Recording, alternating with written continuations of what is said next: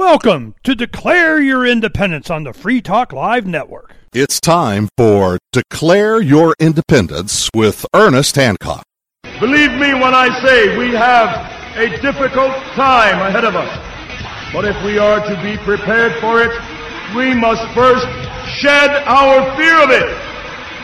I stand here without fear because I remember that I am here not because of the path that lies before me, but because of the path that lies behind me. I remember that for 100 years we have fought these machines. And after a century of war, I remember that which matters most. We are still here! Tonight, let us make them remember we are not afraid!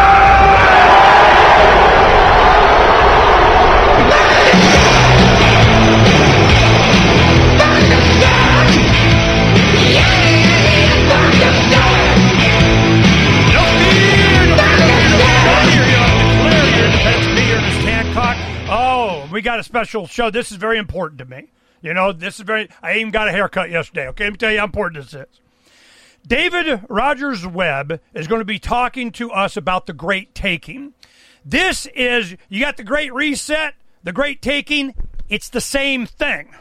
This is something that we have, and I'll do a little introduction on him here, just to, I'll throw it right to David. Everybody's complaining, oh no, Ernie's going to talk. All right, no, we're going to get right to David.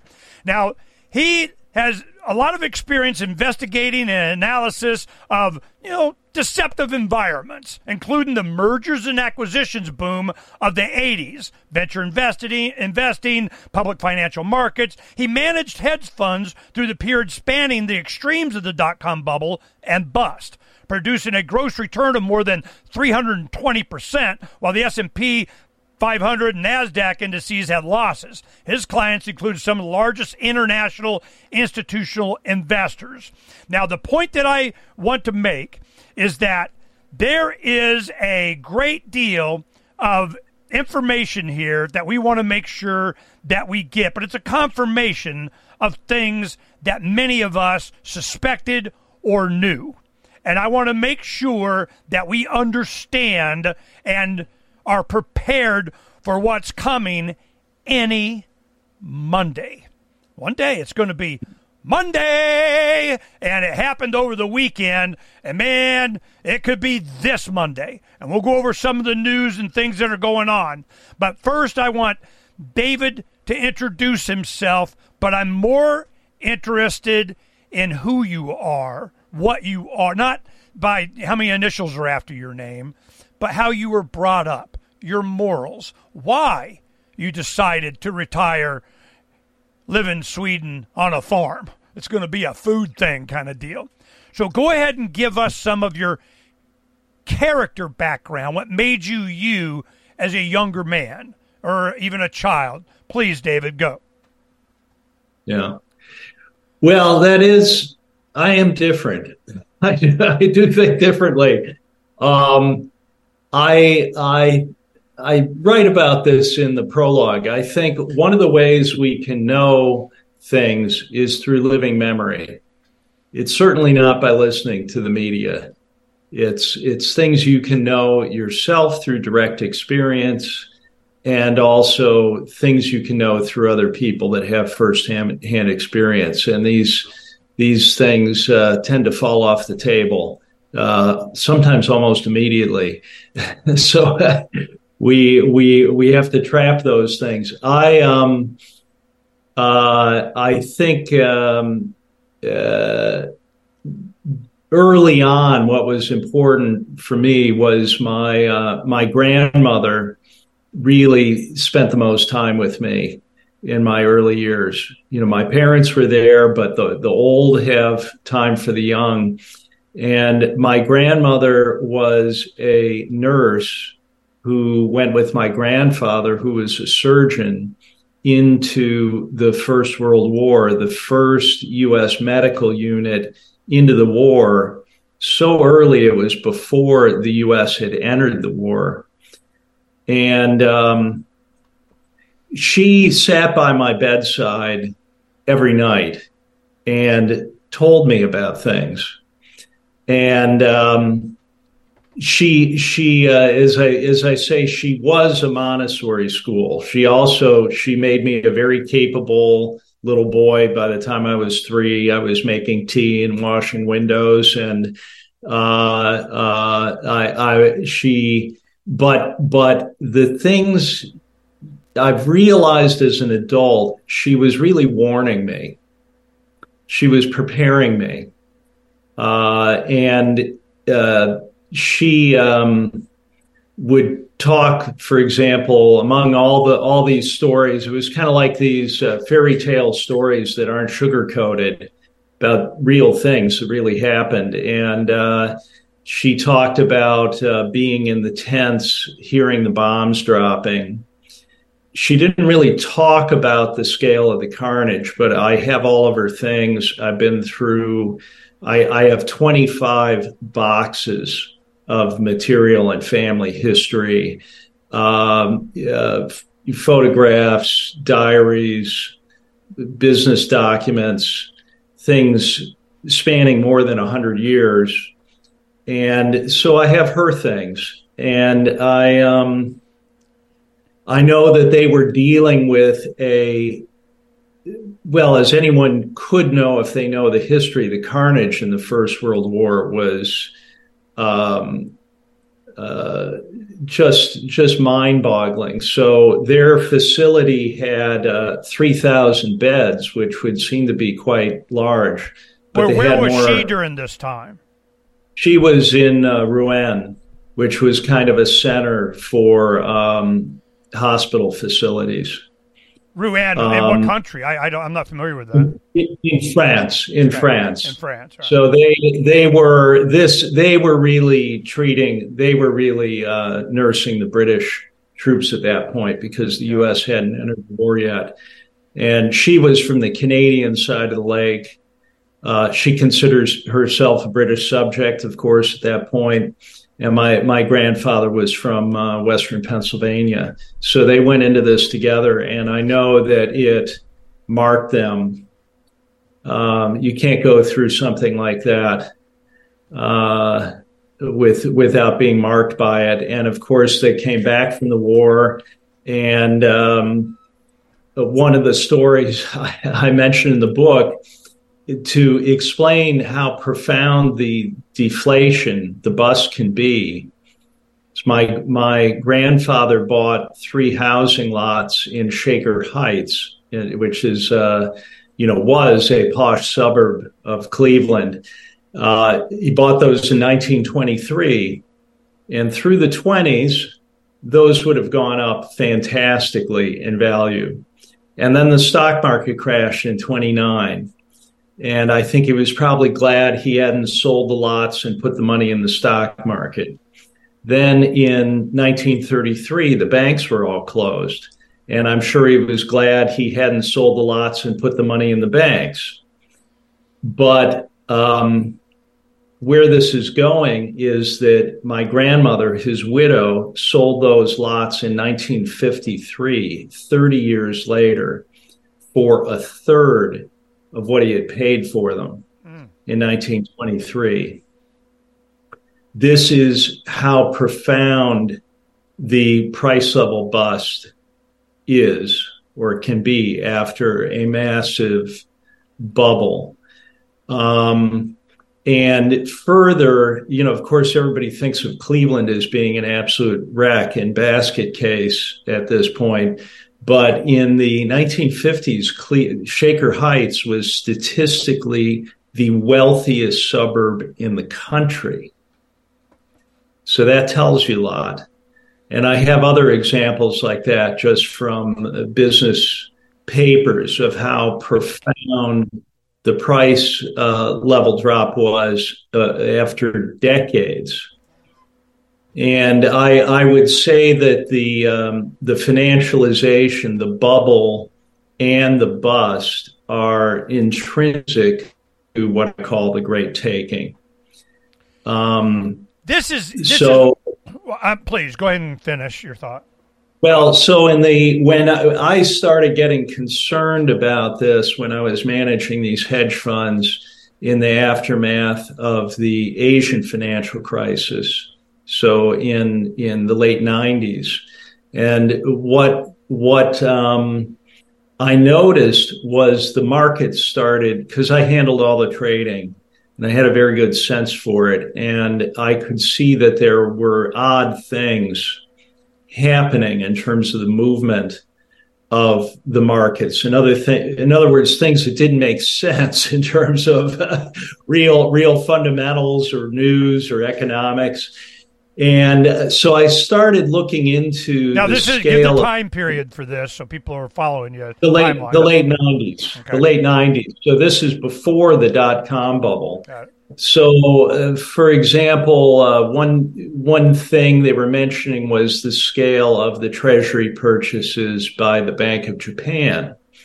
And they were saying that, well, they had to make these enormous purchases to recycle the trade surplus into U.S. Treasuries. So I decided to look into that, and I found that the scale of the Treasury purchases, even at that point, was an order of magnitude larger than any trade surplus that Japan had with the U.S. So it was already starting at that point. And that, I believe, is because the velocity of money had actually started rolling over at that point. And velocity is the number of times that a unit of currency is spent within a period of time. Now, if you imagine that you have a finite amount of money, in order to come up with money, you have to sell something, a product or a service. And that puts a downward pressure on price levels, or holds price levels constant. And then you invent a kind of magic where you can create money out of thin air that you introduce into the system. Now, to begin with, that has incredible velocity. Projects will get done that wouldn't have been done otherwise. That money is taken in and spent and spent and spent again. So when I did a money in banking course, probably around 1980, somewhere in there, in my textbook, it talked about velocity being maybe 6 or 7 times. So what was beginning to happen in the late 90s is this ratio inverted, where the amount of money being created by the central banks was now many, many times the economic growth that was resulting. So by the fourth quarter of 99, the Fed was growing money at a 40% annual rate. Now, this is on an economy that's maybe growing at 3 or 4%. So again, an order of magnitude larger. Now, so I started really paying attention to this and studying it. And I found that in individual weeks, the Fed was creating money that was maybe over 1% of GDP in a week. I realized that this was not transmitting into the real economy. It couldn't be. This was going into a financial bubble. And I would say if I knew this in real time, Alan Greenspan certainly knew that they were doing this at that point. Yeah. So it was completely knowable. Now, I started looking at this, trying to find a historical time period like this, and discovered that this was exactly what was happening leading up to World War I, coming out of the 19th century, leading into World War I. Milton Friedman, who did a monetary history of the United States, who was the foremost expert on the history of monetarism. He talks about this, that it was certainly the case. So okay, let's stop there for a second. I want to ask something about that very thing. When you talk about this happening, I'm wondering with that you're talking prior to the Federal Reserve, right? Yeah. Well, the Fed. How did they do that? Actually, not quite. It was happening. You see, the monetary power at that point was the Bank of England. This was a British Empire phenomena. The Fed became the tag team partner to the Bank of England. So it worked over here. Let's do it over there where the real money is. Yeah, the baton was passed. Right, okay. Paul Volcker came over and they created the Federal Reserve with a number of objectives. But the collapse in the velocity was really happening to the foremost global power at that point, Britain. And within just a few years, the Qing dynasty collapsed, even though you would think that was far removed from the Western banking system, but this was a global phenomena. The Qing dynasty collapsed, Austro-Hungarian Empire, the Turk-Ottoman Empire, the Russian Empire, the German economy was totally destroyed, and the British Empire began collapsing. Hence the necessity to create the tag team partner, which was the Fed, which was created essentially on Christmas Eve of 2013, a couple of days before Christmas in 2013. Wow. And the First World War began, 8 months later. Okay, without going too deep into the weeds here, the collapse of these empires, was it due to this? Was this the cause? Was that a side effect? Was the velocity of money and them passing this, empire, boom, now let's go give Merca where we make some real money and do some real gleaning of a middle class that had been created by industrialization. So I'm just wondering, when you say these empires went, was it due to this? And they were just picking the carcass of the planet? Give me some kind of correlation. I believe, I've studied this and worked with it and applied it, in how I managed the funds I was managing. So this wasn't just academic for me. I actually figured out how to use the understanding of this. So I haven't just read about this, I've used it.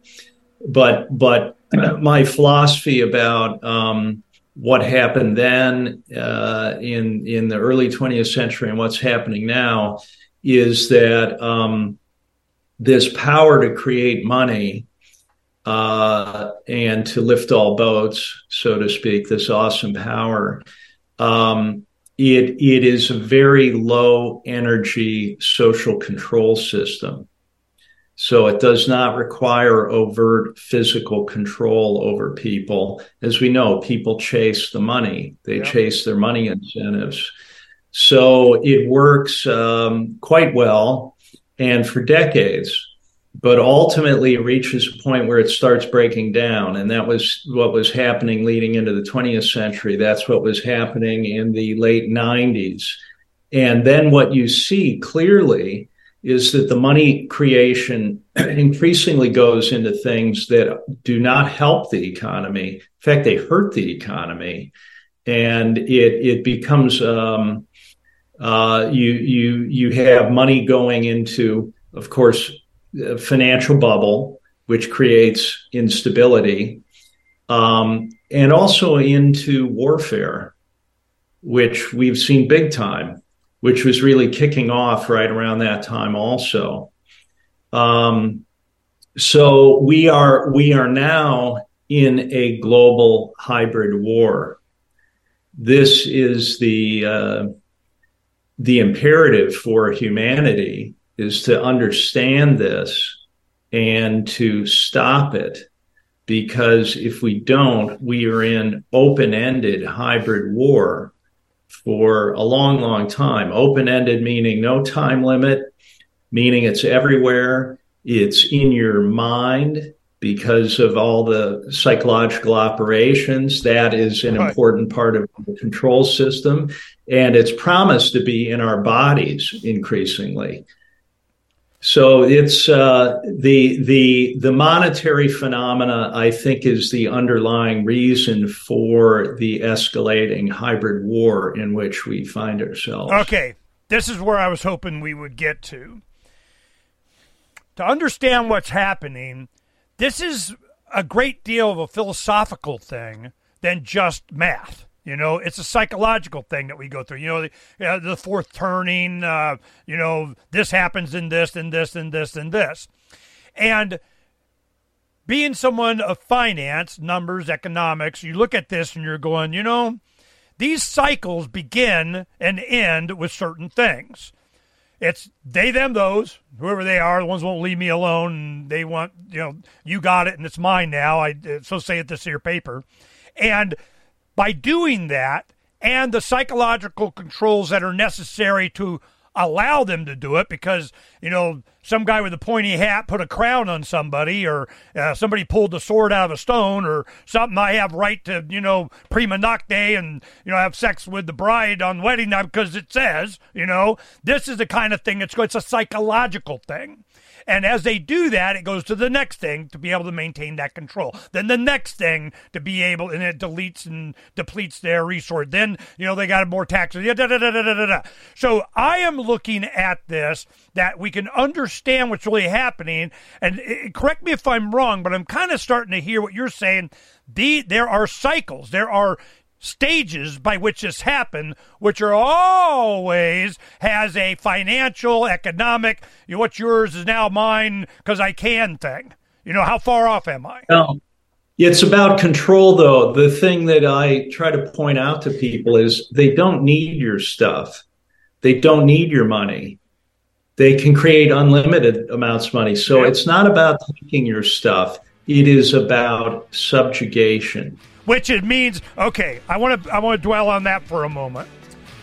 It's not so much about taking your stuff and doing whatever because they got enough that they can just print it and steal it and whatever, and I got an F-16. I get that.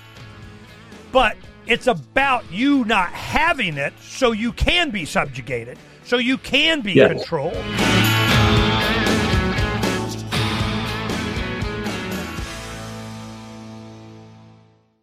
This hour of Free Talk Live is brought to you by Dash Digital Cash. Dash is the cryptocurrency designed to be used for spending. In addition to being one of the world's first cryptocurrencies, Dash was the first crypto project to have a decentralized autonomous organization that to this day continues to improve and promote Dash. Every month, 10% of the mining rewards go into a treasury. Anyone with one Dash to spend can put forward a proposal to the Dash masternodes. The masternodes vet the proposals and decide which ones move forward and are funded by that treasury. Nowadays, DAOs are plentiful, but Dash paved the way by doing it first, nearly a decade ago. Dash is one of the oldest cryptocurrencies and is widely available on exchanges, including the decentralized Maya protocol, and in multi-crypto wallets. It's easy to get and use Dash. Start by learning more at dash.org. Thanks to the Dash DAO for sending us 32 Dash per month to promote Dash on the air. Visit dash.org to learn about Dash. Dash.org. And now, from the studios of Freedom's Phoenix,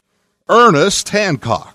Welcome back to Declare Your Independence with me, Ernest Hancock, on the Free Talk Live Network on Genesis. We are talking with David Webb, the author of The Great Taking, thegreattaking.com.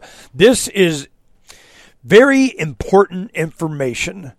The 3 hours that we got to talk, we went an extra couple of hours than normally we would do on a subject like this, that I wanted to make sure that I got to express myself, David got to tell everything that he knew, and that we got to put in context just how enormous, worldwide importance, enormous this subject is.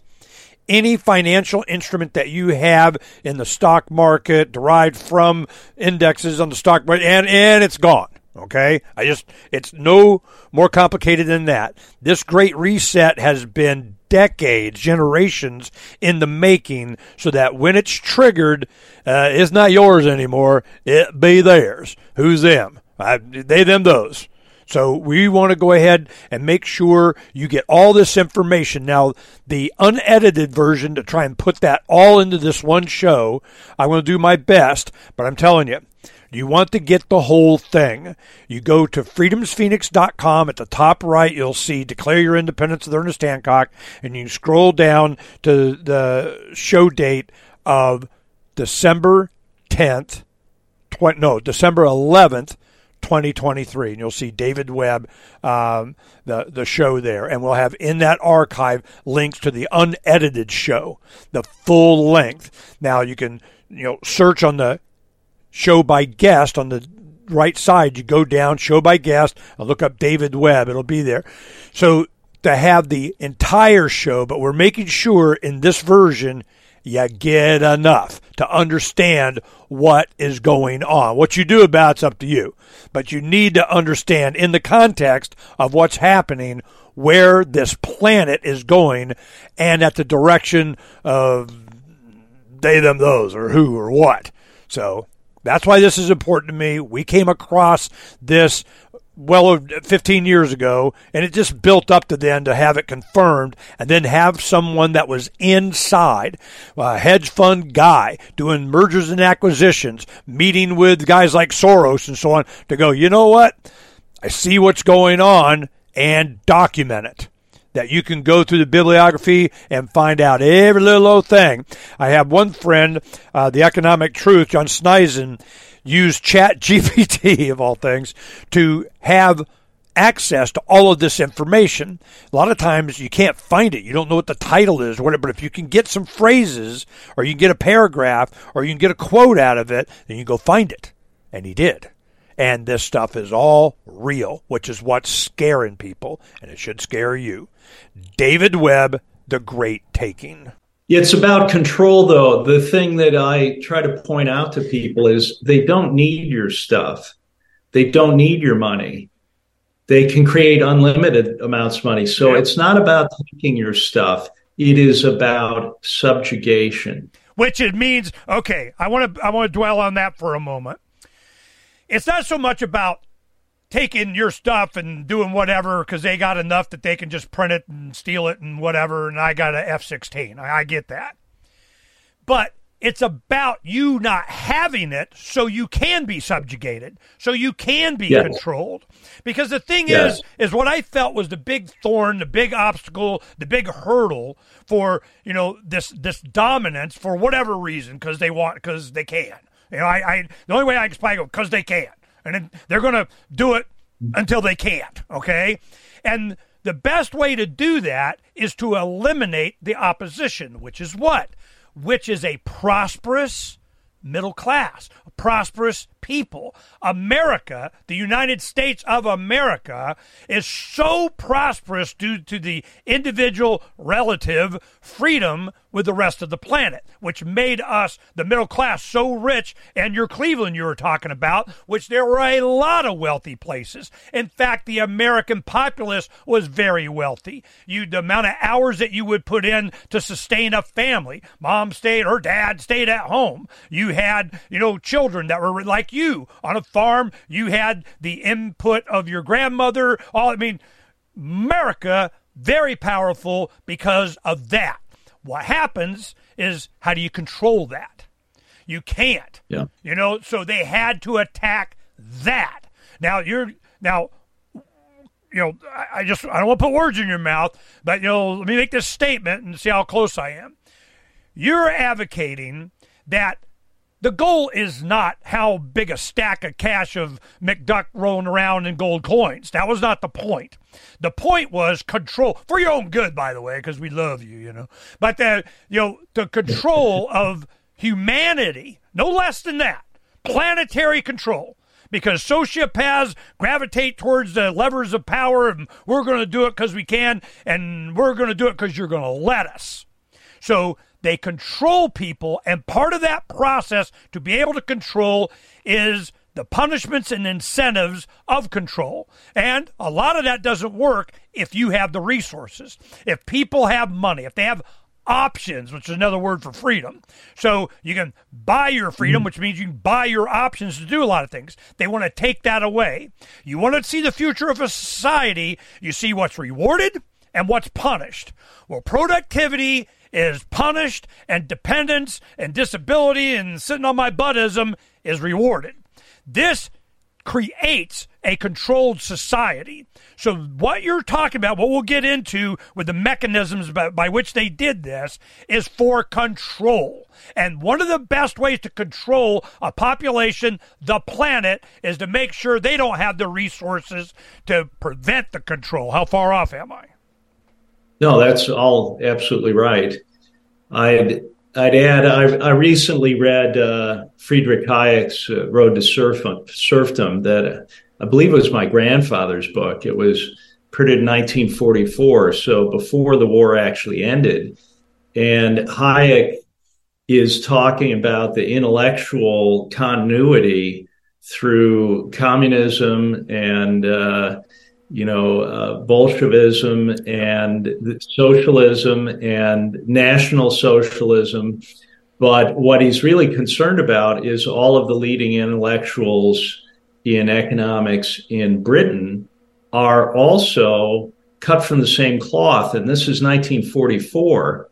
So he's warning that, well, the war is going to end here, but we're going into an extension of exactly the same thing that the National Socialists were doing in Germany. It's the same intellectual framework.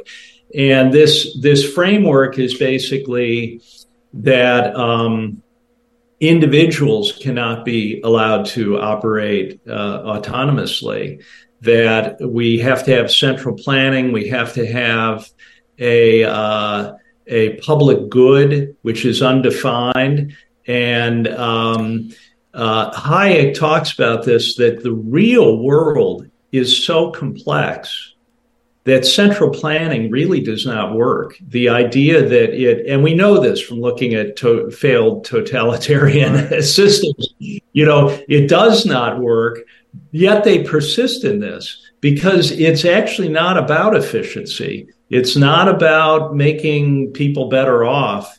It is, in fact, they are very happy to hurt people and break things. To what end? Why?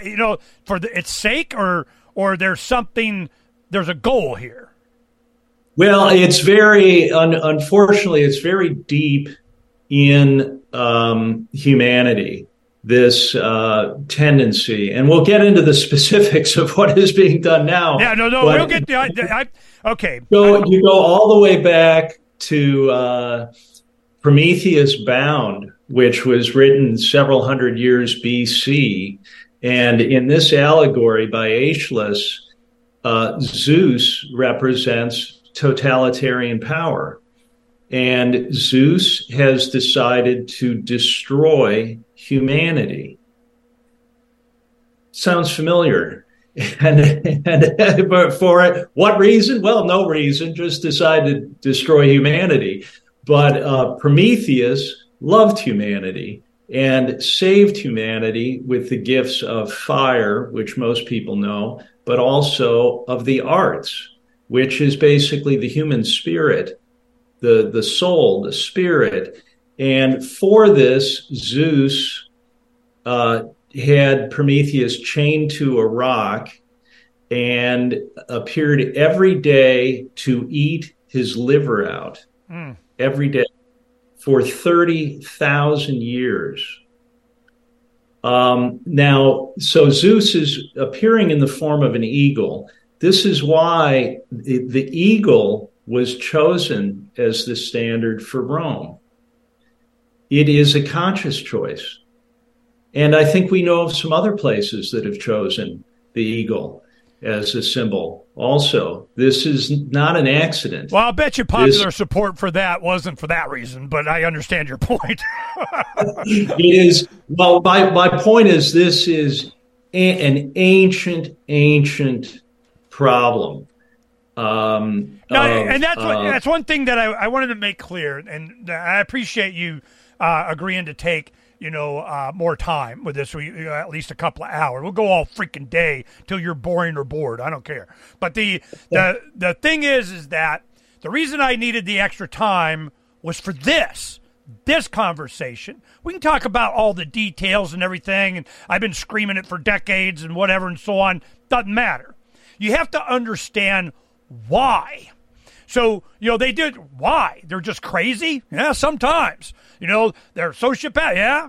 They're pathological liar, this kind, yeah. They're psychopath, yeah. I mean, we create these positions of government and institutions and shiny badges and NGOs, all this stuff to protect us from those people, and then those people put on the shiny badge. And they go, now we're in charge. Oh, gee, that worked out, So when you read these things, like, the Haslick and, all of these books, Mises and Rothbard and on and on and on and on, how can you not be anti-centralization of just about anything, or anti-government, or are you libertarian, anarchist, voluntarist? I mean, do you brand yourself any kind of philosophical position? I mean, I'm not talking about parties and that crap, but, how would you describe yourself to a neophyte that wouldn't understand? Because you got to define the definition. Hayek is very sensible. He talks all around this and says, look, planning is essential. We have to have planning for things like roads, the societal objectives. The difference, it's a very bright line. Is it benevolent or is it malevolent? Right. It's being done. That's what it comes down to. Okay, now that's the question. Can a central plan collective for the common good ever maintain a benevolent structure? That's the point. Well, you have to also value autonomy in making economic decisions. The fluidity of people having complete freedom to make all of their economic and personal decisions, that should be very clear. And that's what allows real efficiency in terms of serving human needs. And what made America unique? That was the promise. That's why this show is called Declare Your Independence with Ernest Hancock, because the Declaration of Independence really spoke to me, because it said the purpose of government is the defense of individual rights. If it doesn't do that, it's time to alter or abolish. It's your right, your duty. And I'm going, sign me up. I mean, the whole purpose of government is to defend against these intrusions on your personal liberties. If they're the one doing it, allowing it, creating monopolies due to lack of competition, if you're not allowed to regulate it out of for the benefit of our friends of blah, blah, blah, then why are they there? So I'm trying to get, I just ask you this before we continue. Do you believe that, and I know in your video presentation, and of course, what else you're going to say, but this needs to be done legally. Does that include it has to be done legally and peacefully? Because legally it can be, whatever they say it is, or we say, I mean, it keeps changing. But, the change, I'm like, we're going to fix it. We're going to vote harder. We're going to something. And I'm like, you can't fix it. It's already fixed. So, no, you can't. I agree. Someone compared our democracy to the child's steering wheel in the back seat of the car, right? Where you think you're doing something. So we know globally democracies are false at this point. They're not functioning, and many of the court systems have been somehow taken over and controlled. So it is a tough thing now to figure out how to how to begin addressing things, but it just begins in one jurisdiction. And this is one advantage of the United States with 50 states. Yeah. I mean, if you have an attorney general who becomes personally galvanized to do something, if you have judges that become personally outraged, that say, bring the case to me, I will hear that case. And the same thing can be done in Europe. The EU is just, horrible. The lack of, any accountability to the public. It's totalitarianism. So there has to be a kind of potency that recovers in individual nation states. But that will only happen by people realizing there is nowhere to hide from this. When I go through this stuff with people, their first step is they realize that this is true, what I'm going to explain here, and that it's irrefutable. And then their first reaction is panic. How can I hide? Where do I run? How can I protect my investments? The very difficult thing to hear is you can't. And what does that mean? We're reaching in the fullness of time, peak corruption, profound turning point for humanity. And this comes back to some things you were touching on, Ernest, where we divide and rule works very well. People don't care if somebody's being hurt in another country, even quite innocent people, if they think it makes their gasoline cheaper. It's horrible. The U.S. has gone on like that, hurting people all over the world with indifference in the U.S. public. Reprehensible, really. It's coming home to roost now. But here is the positive. By pursuing this logic of total control, and because they've had such a unchallengeable position here, there's been, as I say, the garden hasn't been pruned. So all these different psyops have run out of control, all these different intelligence agency operations globally. There is no oversight on this, and and I'll get into explaining how this great taking has been taken to a global level. But what that means is that all people everywhere, all the way to the top of the system, so including the very wealthy, all the way to the top, will be injured at the same time. Yep. That means that divide and rule breaks down. It's enormous what has happened just in the last few years.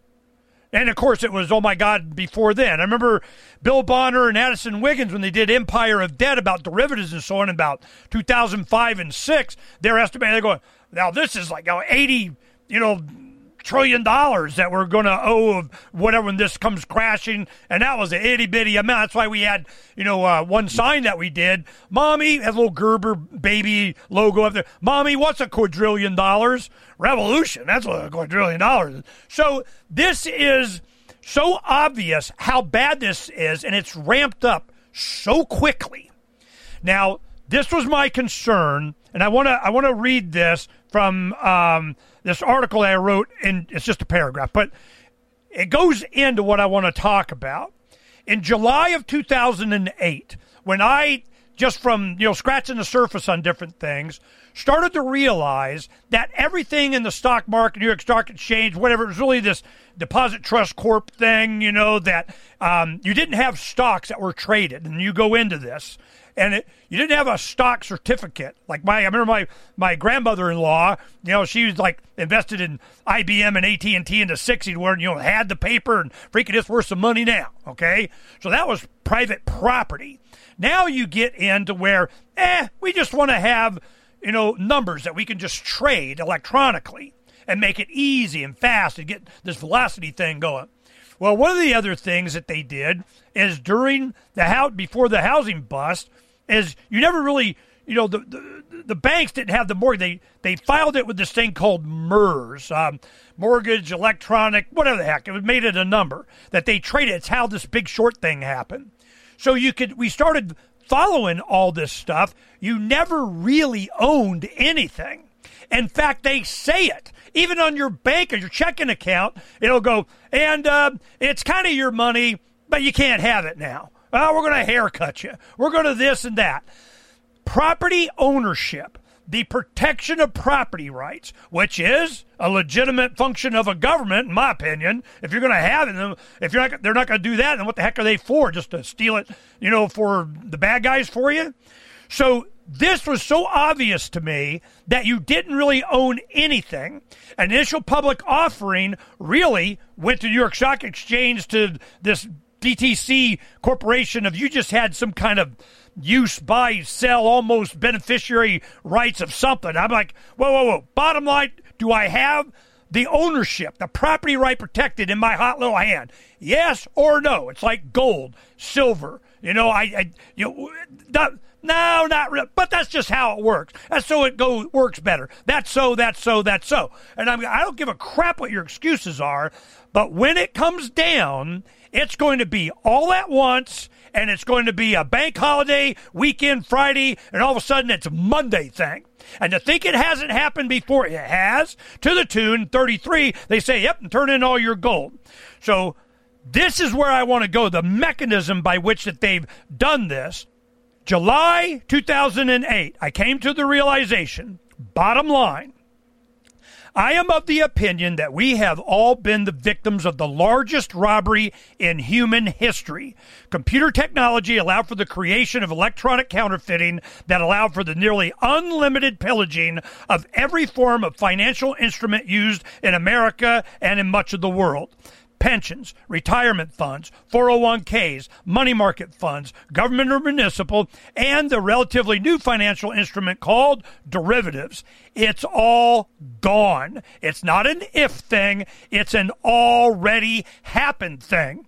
Now the banking system will do its best to control the news and who gets the blame by leading the investigation of the crime that they were very much involved in and profited from. Things are going to get much worse than I ever feared. That was my conclusion as I'm not David Webb in July of 2008. 3 months later, the financial crisis hit, and I'm like, here we go. Then they papered over it, and now we're faced with here it comes. In your documentary, The Great Taking that you're seeing the book up here, there was like an hour and a half documentary, kind of talking about the book. And then the book, which I ordered, now I'm going, okay. In there, you talk about how all 50 states, in just a couple of years, were able to make changes in Universal Commercial Code or whatever, machinations and passed and did and whatever to create and solidify this happening. When it goes, it's going to be everybody. So don't you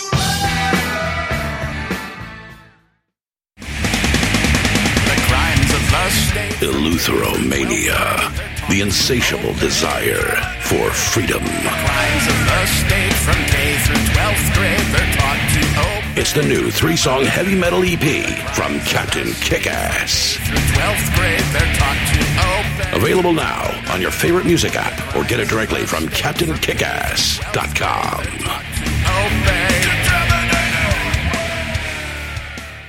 Welcome to Declare Your Independence on the Free Talk Live Network. It's time for Declare Your Independence with Ernest Hancock. Believe me when I say we have a difficult time ahead of us. But if we are to be prepared for it, we must first shed our fear of it. I stand here without fear because I remember. I remember that I am here not because of the path that lies before me, but because of the path that lies behind me. I remember that for 100 years we have fought these machines. And after a century of war, I remember that which matters most. We are still here! Tonight, let us make them remember we are not afraid!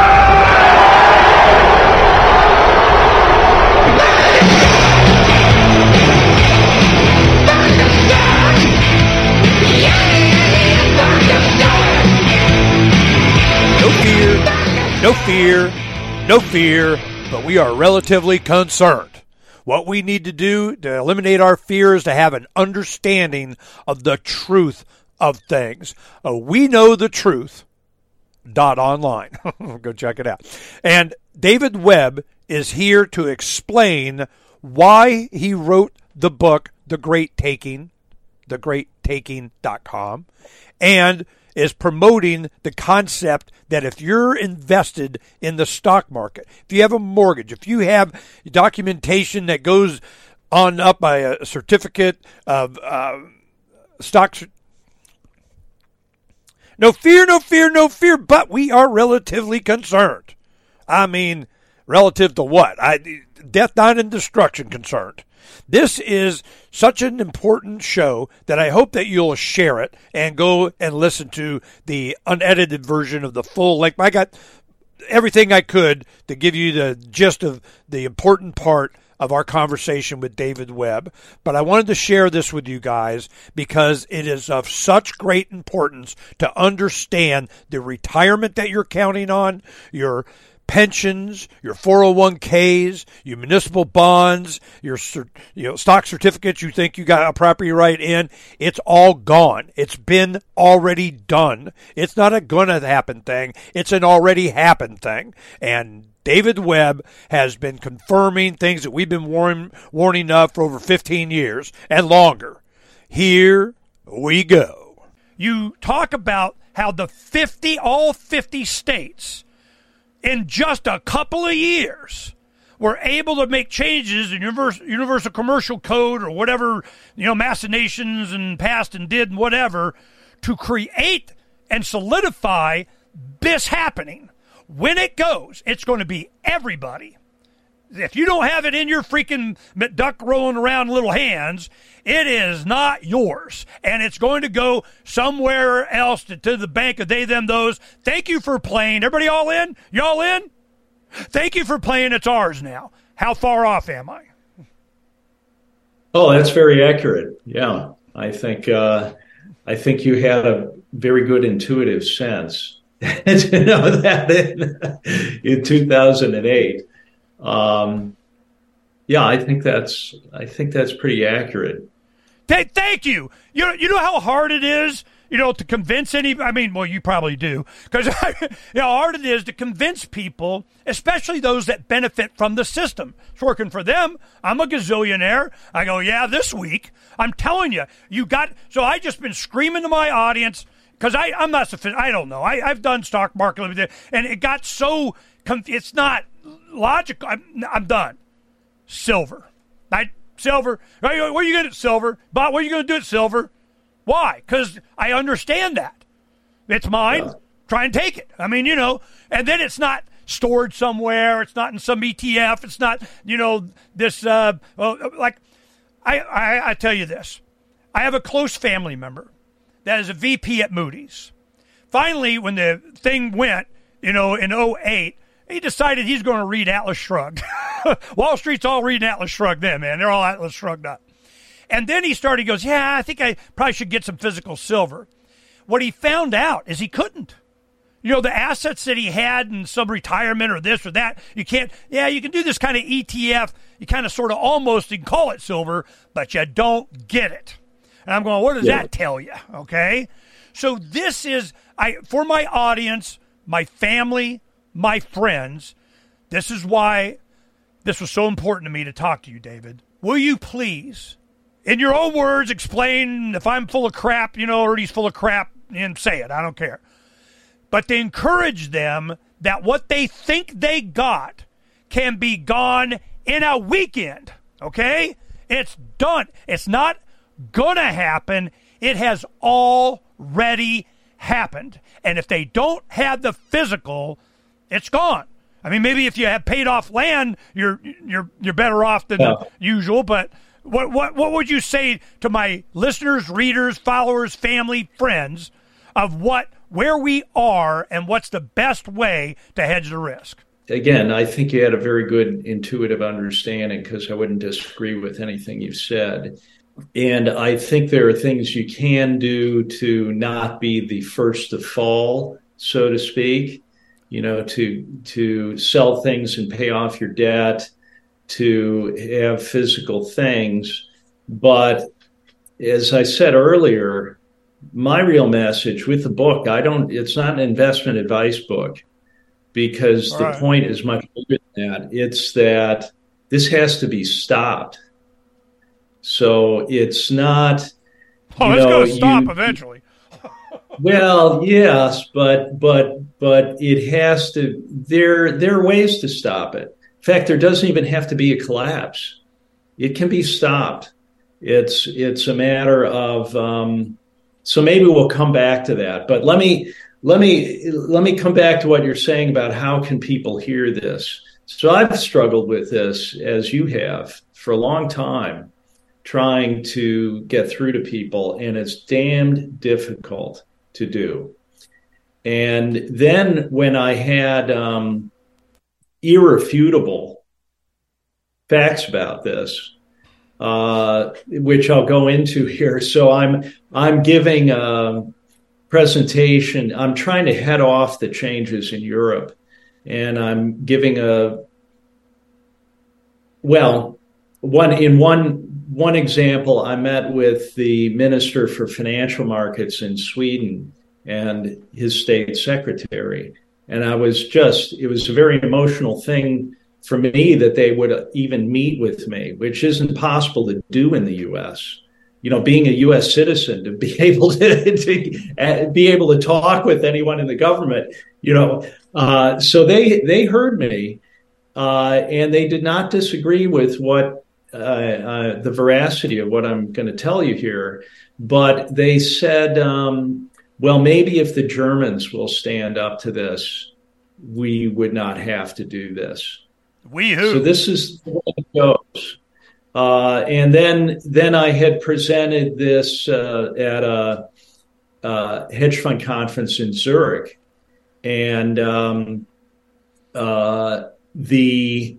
had emailed every participant at the conference beforehand a personal email explaining this to them concisely, the mechanism for taking the collateral.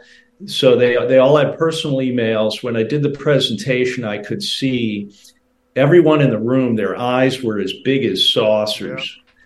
Yeah. And they were taking this in. And when I finished, I had it down to like a half-hour presentation. When I finished, there was complete silence in the room. Yep. And then they broke for coffee. And I approached different groups of people, and I said, did you understand what I was presenting there? And this is a typical response. One guy said, yes.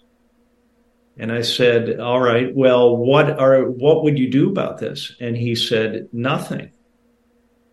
Single word answers. So I said, why would you do nothing about this? And he said, my clients don't know about. No, he said, my clients aren't concerned about this. And I said, they aren't concerned about it because they don't know about it. So this is the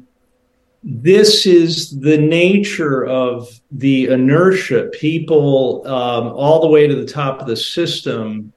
We all assume that there's someone that is looking out for us, or at least having the sense to look out for their own interests. But there are reasons why people don't do that even at high levels because it's easier. It's very difficult for them to resist. Certain things will happen that all of a sudden everybody's going to get religion. All right? Everybody's going to see what happened. Everybody's going to understand, that, something's going on. So, but by then, oftentimes, because how do you get access to it? How long does it take? Oh, it's like Germany, a lot of other countries going to the United States, a decade or more ago, saying, we want our gold back. And they go, I was here a minute ago, kind of next to my heart.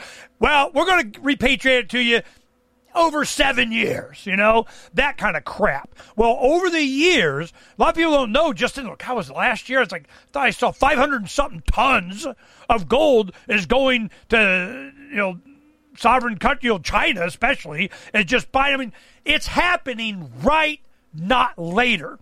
And they're doing the same thing with ETFs to cryptocurrencies and Bitcoins and whatever the heck they're doing. They're turning commodities, assets, things like gold, silver, and for a lot of people that understand blockchain technology, have some faith in that, kind of the same thing. They're turning it all into paper with this trading, and futures and funds. It don't mean nothing unless you got it. And then where do you store it? How do you do it? Then do you provide, and what's all that money for? To provide for the security of yourself and your family and loved ones, that kind of thing, which you have done. So you buying a farm in Sweden, tell us about that a little bit. One, why you did that, why you did it there, and how much more secure you feel by having done it. Okay, well, I'll come back to why I'm in Sweden to lead into kind of the framework for everything, Please. maybe. But we got time.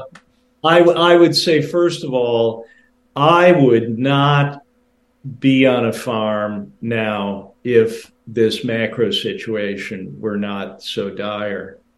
I would very happily live in the center city and buy my food at the grocery store.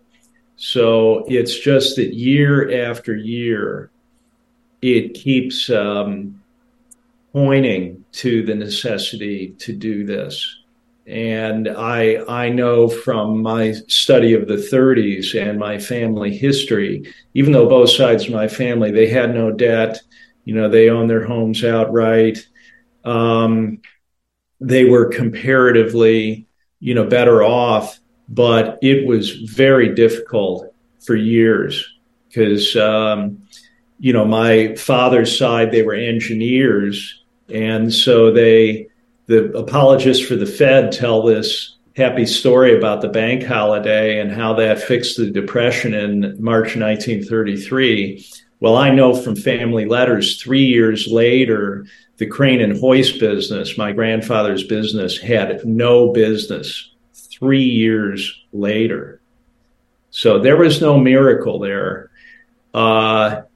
And my other grandfather, who was the surgeon, he was a real physician, especially with what he had gone through in the war. So he kept doing surgeries for people, but no one had any money to pay for surgery. So we had a chair at the foot of our stairs in our house. And I remember my mother saying, yeah, someone gave that to my father for doing a surgery. So both sides of the family had to have recourse to family members that had some land where they could grow food. So it can be like that, and we can see the degradation of our food supply also. So I mean that's why I'm doing it now. Why Sweden? So this comes all the way back to the time frame you were talking about, Ernest. In 2008, I knew that there was going to be a bust then, and that there were going to be a lot of insolvencies. And I was actually quite comfortable through that because I had positioned for that. But in 2008, I noticed the failure of a small broker dealer in Florida. in which the client accounts were not returned to the clients, which always would have been the case. They were encumbered in the bankruptcy estate. Okay, when you say always would have been the case, until when? Okay, so well, let me say that's when I dug into it, because that just caused my brain to explode when I found that the client accounts were encumbered in the insolvency, because I knew there were going to be a lot of insolvencies. So for 400 years, for the entire history of since the invention of securities, they were personal property. So for a custodian to take your securities would have been illegal, would have been fraud. They were taking your property. Now, this is the interesting thing. People have come to accept this, that this is what happens in the bankruptcy of a securities firm. That was not the case for 400 years. So how is that done? The first step, and this is where I say the planning for this scheme that I'm going to describe here, began over 50 years ago in the late 1960s. And this began with the imperative to dematerialize securities. So as you were pointing, that stock certificate. But the main thing is that there's no specific identification of the owner to the certificate. So the dematerialization process was literally a CIA project. And this is not conspiracy theory. You can, there are primary source documents. The guy who was in charge of this was a CIA operative from a young age. And this was the first, it's a precondition for what came afterwards. Now, you could have had book entry, electronic record keeping, where people still had specific identification. And that was the case in Sweden in 2008 and 2009. And that's why I came to Sweden, because I found that Sweden was one of the few places where it was still, while securities were dematerialized, you had a specific numbered security. So you had specific identification, and you had property rights to that security, even if the custodian failed. And that was an imperative for me. Well, that was something that was normal for everywhere, and now it was limited to Sweden. Yes, it had been. It was possible in Sweden and Finland at that point, which has now been subverted. That was the battle that I was undertaking during those 5 years, meeting with the Minister for Financial Markets and people in Zurich, trying to prevent this from happening in Europe. So let me go to the next step. So you have dematerialization. The next step was this change, which you referred to earlier, the change to the Uniform Commercial Code, which is something that is enacted at the state level. So this could be done quietly in all 50 states. And it was the revision specifically to Articles 8 and 9 of the UCC. And how long did that take? Well, I think the revision was in 1994. I expect it might have taken 10 years for it to be implemented in all 50 states. Because there were some other key things that then happened just after that to set the stage. So we're probably somewhere in the 2000s when it has been enacted in all 50 states. Now, the key thing about this operation of the UCC, I think we can see from accounts that there were probably just two guys that did that were the experts that knew about that came up with this scheme. And the scheme was to create something called a securities entitlement, which is something that hadn't existed in the entire history of securities. And yeah, it's just like they made up, just like mortgage-backed security of this security of that security and how it's defined. They just make crap up. Well, but this is very profound. This is the linchpin. So the entitlement means that is what severs your property right. The entitlement is a contractual claim. So and this is universal now. So you no longer have property rights attaching to a specific security. You have a contractual claim.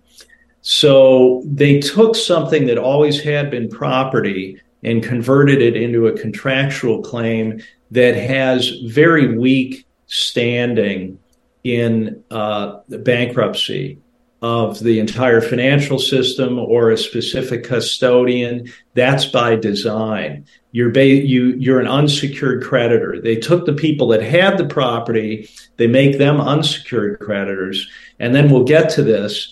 They took things that were contracts, which never would have had priority in the bankruptcy, and they have given those super priority in the insolvency. Which was the banks, I would imagine. Yeah, they've taken contracts that never would have had standing in the insolvency and given the secured creditors behind those contracts super priority to take the client assets. So we'll get through how that goes. Okay, well, first, I don't want to lose a lot of the audience and them understand, because we're not all economics guys here, But UCC stands for Universal Commercial Code, which was in the early 52, 4, around in there, that they created this so that all the states would be kind of harmonized in their contracts and dealings with each other and be able to so they could have a centralized point of control. It's like, let's control the the United States of America and all the 50 states. How might we do that? UCC. So when you're talking about, I want to get back to your CIA guy before we continue, that, I don't want to gloss over that, because I'm like, what? I hadn't heard this, okay? So explain that in more detail.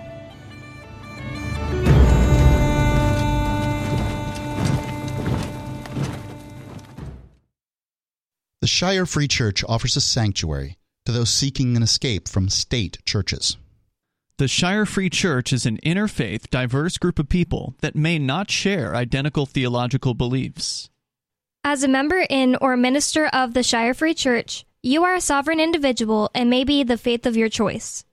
We don't claim to have all of the answers. We are open to all peaceful people. We want to learn from each other. What unifies the Shire Free Church and its diverse members is peace, love, and liberty. There are many paths to God, one for every individual. The Shire Free Church does not define a specific path beyond these parameters that must be your foundation. Peace as your way. Love as your guide. And liberty as your light. Learn more at church.shiresociety.com. That's church.shiresociety.com. Freedom's the answer. What's the question? You're listening to Ernest Hancock. This hour of Declare Your Independence on the Free Talk Live Network is brought to you by Dash Digital Cash. Dash is a cryptocurrency designed to be used for spending. Let's talk about your positive experiences using Dash. Dash has transaction fees that are less than 1 cent. Dash transactions are instant, irreversible, and are protected from 51% attacks by its chain locks technology. Dash is the world's first decentralized autonomous organization. BitRefill allows for discounted purchases at national retailers. We want to thank DAO for sending us 32 Dash per month to promote Dash on the air. Visit Dash.org to learn about Dash. Dash.org is one of the oldest cryptocurrencies and is widely available on exchanges and in multi-crypto wallets. It's easy to get and use. Dash. Start by learning more at Dash.org. Welcome back to Declare Your Independence with me, Ernest Hancock, on the Free Talk Live Network on Genesis. We're getting right back to our conversation with David Webb, author of The Great Taking, thegreattaking.com. This is going to become common knowledge very quickly, and this is a great conversation about the man, David Webb, what he discovered, when, how, and the ramifications that it's going to have to every single person on this planet. This is one of the most important shows that you can forward, listen to again, and understand. I want to get back to your CIA guy before we continue. That, I don't want to gloss over that because I'm like, what? I hadn't heard this, okay? So explain that in more detail. Here was a guy that represented the interest of the CIA. And what year did this start to happen that they were doing this? Expand on that a little bit for me. Okay, we know this because he wasn't shy about it. It's in his personal memoir. He gave interviews where he talked about this and had basically a sense of humor about it. Do you remember his name? His name is Bill Denser. Okay, Bill Denser is proud of what he did. What did he do? Yeah, he was started out as a young man, basically when he was in university or just out of university, organizing anti-communist student groups in Europe. So this is early days, post World War II. I probably in the 50s, I guess he was doing that. And Cold War era. So, but he was working for the CIA, and the CIA arranged his draft deferment. And then he worked explicitly for the CIA, no, not hiding it at all, for 5 years. Then he was transferred, and he used the word transferred. Not that he got another job. He was transferred to U.S. aid, which was operating federal programs in Latin America. And we know that a lot of nice things were happening. Going global. Yeah, I get it. Through that period. And then in his memoir, it's kind of a shocking statement. He says, following the assassinations, his interests shifted back to the U.S. Okay, say his name again. I got to look this guy up. That's awesome. Bill Denser. I think it's Dentzer. And so he comes back to the U.S., and it's not really clear why he's back in the U.S., but this is the next very strange thing. Nelson Rockefeller then appoints him superintendent of banks in New York State when he has absolutely zero background in banking or finance. He's made superintendent of banks. And from that position, he is then made the CEO of the newly formed Depository Trust Corp. Walk me through this. I just looked him up, and it's amazing serendipity, man, that you just said that. Because I put in Bill Denser, CIA. What was the first thing that comes up? Depository Trust and Clearing Corporation. I went, why the heck why is that up there? And then you said that. He goes over to that. This is amazing. I have never heard of this guy at this link. It's always the CIA. I mean, okay, I apologize. Continue, please. I mean, it was clear that they made up this, they called it the paperwork crisis. In 1968, they created this story that handling paper certificates had just become overwhelming. So they closed the New York Stock Exchange just on Wednesdays and just for 6 months through the end of 1968. And then somehow things continued working just fine with paper certificates for another 5 years or more, because DTC wasn't formed until 1973. But they had created the crisis to justify dematerialization and fix that. Now, the other curious thing is that the paperwork crisis, he had mentioned the assassinations, the paperwork crisis began 6 days after the assassination of Bobby Kennedy. No, what's interesting is that your documentary is going to be premiering December 9th on CHD.TV, which is Bobby Kennedy's site, isn't it? Yes, it is. Okay, and so I would imagine that you've talked to him. He knows what's up. He's run for president. You know, uncle and dad were taken out by the man, and David Webb's book got read by somebody. You know what I mean? Well, I have, let's say I have pursued him. So I bet it wasn't a big, giant, hard, pursuit. Yeah, no, I have made a point of trying to communicate this to him because I believe that, as I was saying earlier, there's no place to hide from what we're in now. And this linkage of the money creation with the war machine, which is now a hybrid war machine, and it's public facing. And so this is my construct for how we can most positively address this. And we'll come back to the irrefutable facts behind this. But if awareness of this can be pushed all the way to the top of the system, that's what has to happen. Okay, this is where I come in, okay? This is exactly the point that I wanted to get to. It always comes down to general public opinion. If you don't have that on your side, a general awareness and understanding, it doesn't matter if you get voted into whatever, because people don't understand or made it clear that's why you were voted in.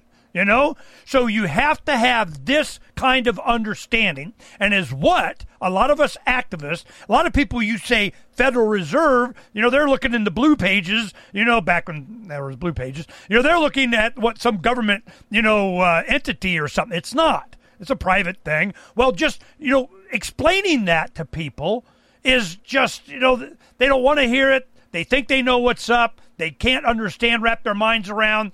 My clients don't care because I'm not telling them. Kind of thing. And all of a sudden, when people have a general understanding, we got this during the 2008 and 12 election cycle with Dr. Ron Paul, that the Levolution was a big awakening for an entire generation. And we were involved in that. And there were young kids. These kids, they're bringing grandparents, So there was a big awakening then. Then you get, MAGA. And it's not even a Trump thing. It's not a personality thing. It's not that. It's us. It's the people having an understanding, something wicked this way is here, okay? What is it? As you're talking about Zeus and Prometheus and all, it's what it's always been, a battle between good and evil. People that have no conscience, people that have no empathy, people that are willing to lie, cheat, steal, and little baby body parts blown up all over whatever, to be able to get more for them, and a lot of times is really just to make sure there's less for you to resist them. So this is where we're at. If Bobby Kennedy's effort, to expose that, just this weekend, we have an enormous revelations, presentations at MIT, New Zealand whistleblowers, data on the vaccine stuff. It is going to change public opinion, and then it's over. Well, this is at the same time all of this is going on, we're getting the revelations that you're bringing out. And this is not unknown by a lot of people, but just like you say, a lot of these people with clients that they don't care. They're making money, not making money, whatever, don't care until they care. Well, they're going to start caring in droves here directly. So I'm with you, brother. It's general public opinion based on not just telling them, explaining what happened to them, because I am of the opinion that I believe it's going to happen, and before them to really be motivated to find out what was what. Just like with the housing crisis and everything, 08, 09, people were looking then. I mean, it was amazing how many people would bring their documents, and people getting foreclosed on that had paid off houses. Why? Because it was used as collateral for something, and they just kind of, a lot of this stuff. And I'm going, this is so important to understand general public opinion, and how do we get that? So that's where you're going with working with Bobby. But I'm just, I go beyond that, because I think that it is, of course, general public opinion would help, but this is the way I think of it. I've worked with people at pretty high levels in the system, and I think it's important to imagine who your enemy is, what sort of people they are. And the first thing is they're people. They're not lizards. They're not aliens. Actual people are capable of running something like this. It doesn't, it's existed for a long time. So, but the people at the very top don't do anything themselves. They are almost incapable of doing anything themselves. They are entirely dependent on a support layer beneath them to do everything for them. So my purpose here is actually to affect the consciousness of those people at very high levels in the system, so that they realize, I don't want this to happen. I'm not going to be protected. Sure, I seem to be making a lot of money, but I will lose everything. The other part of this is that even the people, the head of the snake, so to speak, at the very top of this, these people didn't design this. It was designed by granddad or dad, and they have inherited this. And so I think it's very important when I talk about resolving this legally and peacefully. I think, we talk about consciousness. We can debate what consciousness is. What we know we have is a whole lot of unconsciousness, all the way through, the general public opinion. And of course, the people at the top of this that I've described that don't want to know about it. So we're going towards some kind of a horrific moment for humanity, largely unconsciously. Now, that's not to say that there aren't all these intelligence operations and military operations doing all bioweapons and all kinds of things that they are running basically out of control because they have the funding. And there are actual criminals in these organizations, but those people are not running this. They're running it within their operation, but they're not running this. If the funding stops to them, all of that stops. So it's again, we're at a moment that is it's horrific. It's very, very dangerous. It's a matter of how far this goes in terms of how much suffering will happen. But if we can wake people up all the way to the top of the system, it doesn't even have to happen. It can be dismantled. Okay. And is that a faith thing, experience thing, wishful thinking thing? When you say maybe all of the above, but I think it is actually possible to wind down. Of course, the ill-gotten gains should evaporate. The entities that think they're going to run away with all the monopoly pieces, they won't be allowed to do that. But my two basic principles are give people back their stuff.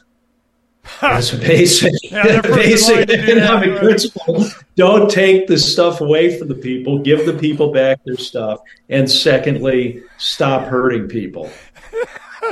Things get better pretty fast. This is coming from a guy that, obviously was brought up by mom and grandparents and dad and so on.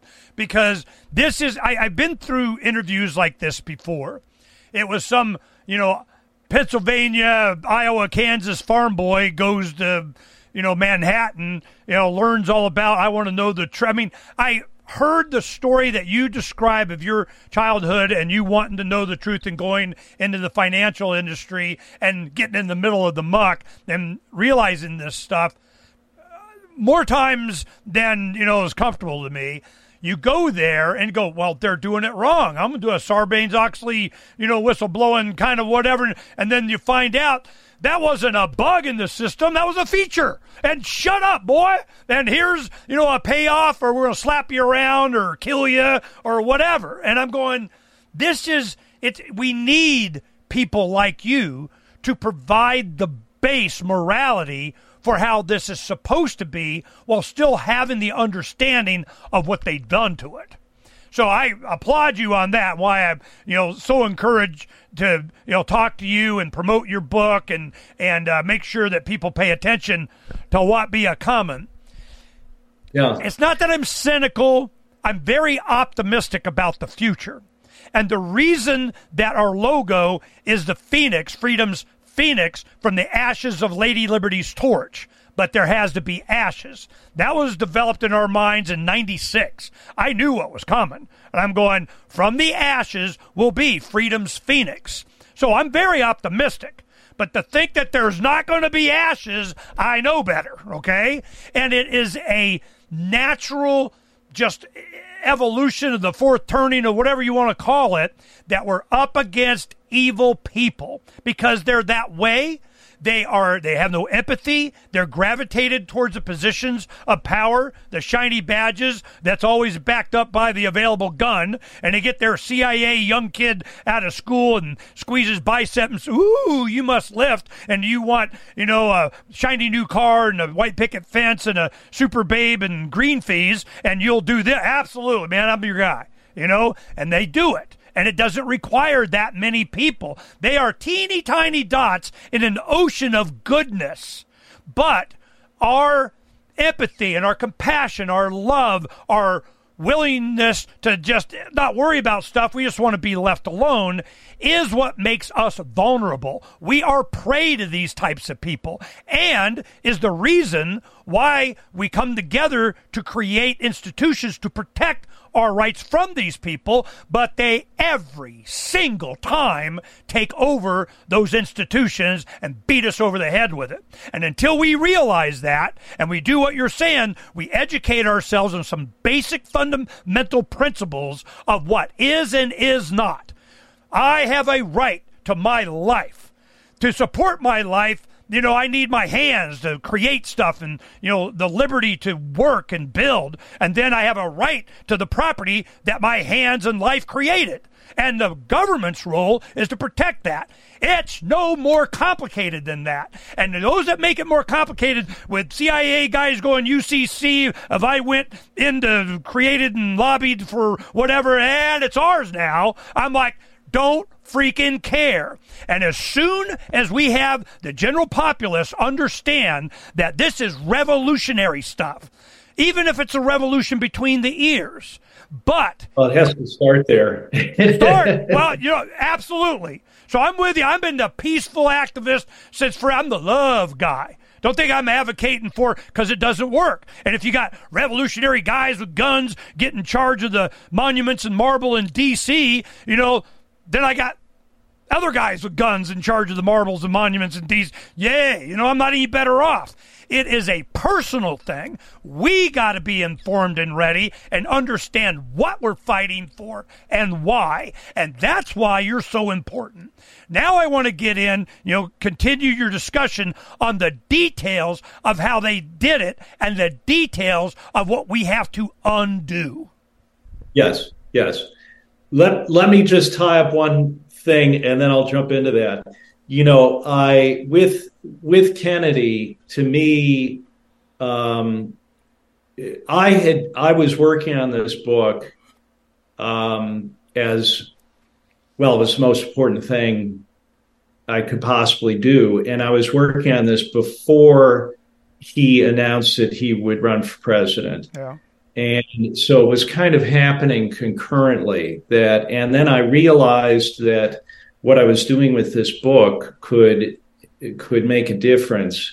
And when I heard him talk about things, he had said, he said, look, I'm trying to be modest about this. It's just the case. He said, I'm the best qualified person to address the executive agencies, to reform the executive agencies, because I've dealt with them from the outside.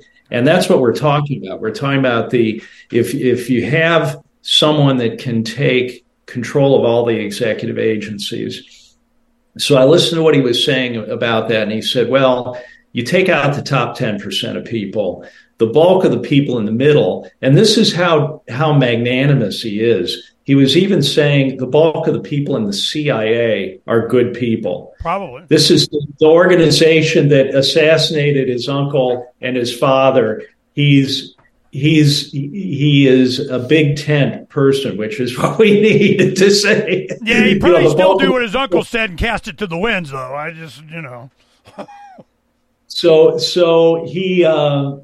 So now further, he said, what you do is you bring back in to run these agencies the people that have been forced out. Because as we know, the bad drives out the good. So the best people are gone. They wouldn't work there. They wouldn't be part of it. So you can find people. So the point here is you don't have to start over from sticks and stones. You don't have to burn society to the ground. Good people have built up the infrastructure that we have. So there is a way to address this without a massive turnover and completely, creating chaos. We can't have that. It can be done. I call it the big tent, where you're actually even saying to the people that are very high in the system, you need help to unwind this.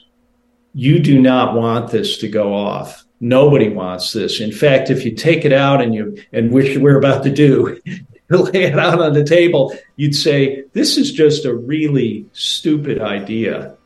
It needs to be seen for that no one wants this. So the other thing is, so I flew from Stockholm to LA just to get to an event where I could put a handwritten note in Kennedy's hand about this. Yeah.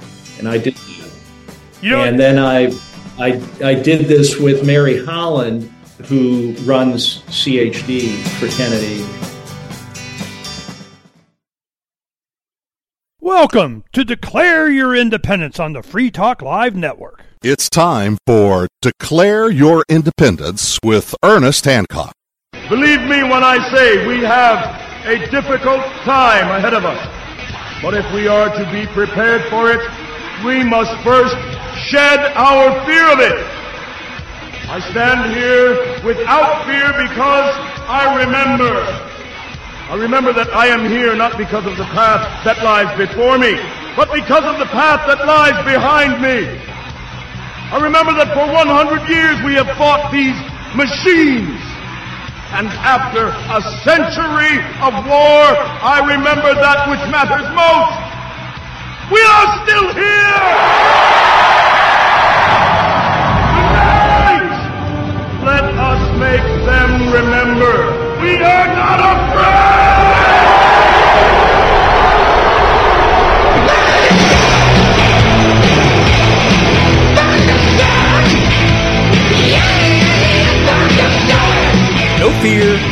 No fear, but we are relatively concerned. What we need to do to eliminate our fear is to have an understanding of the truth of things. We know the truth. .online. Go check it out. And David Webb is here to explain why he wrote the book, The Great Taking, thegreattaking.com, and is promoting the concept that if you're invested in the stock market, if you have a mortgage, if you have documentation that goes on up by a certificate of stocks. No fear, but we are relatively concerned. I mean, relative to what? Death, dying, and destruction concerned. This is such an important show that I hope that you'll share it and go and listen to the unedited version of the full length. I got everything I could to give you the gist of the important part of our conversation with David Webb, but I wanted to share this with you guys because it is of such great importance to understand the retirement that you're counting on, your pensions, your 401ks, your municipal bonds, your stock certificates you think you got a property right in. It's all gone. It's been already done. It's not a gonna happen thing. It's an already happened thing. And David Webb has been confirming things that we've been warning of for over 15 years and longer. Here we go. You have to cut off the private control of the central banks is the problem. That is the head of the snake.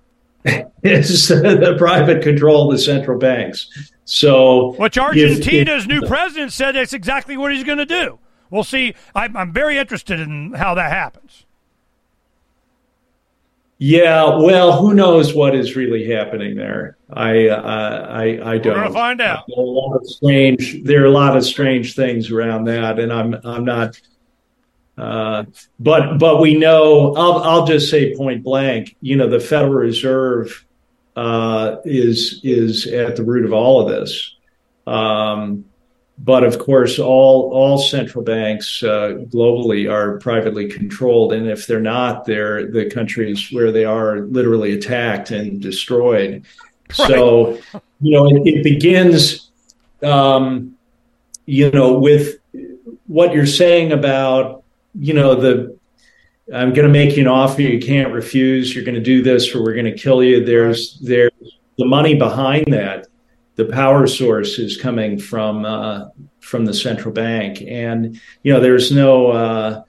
It's not a coincidence that's what allowed World War I to happen, and the scale of all this that's been going on for more than a century.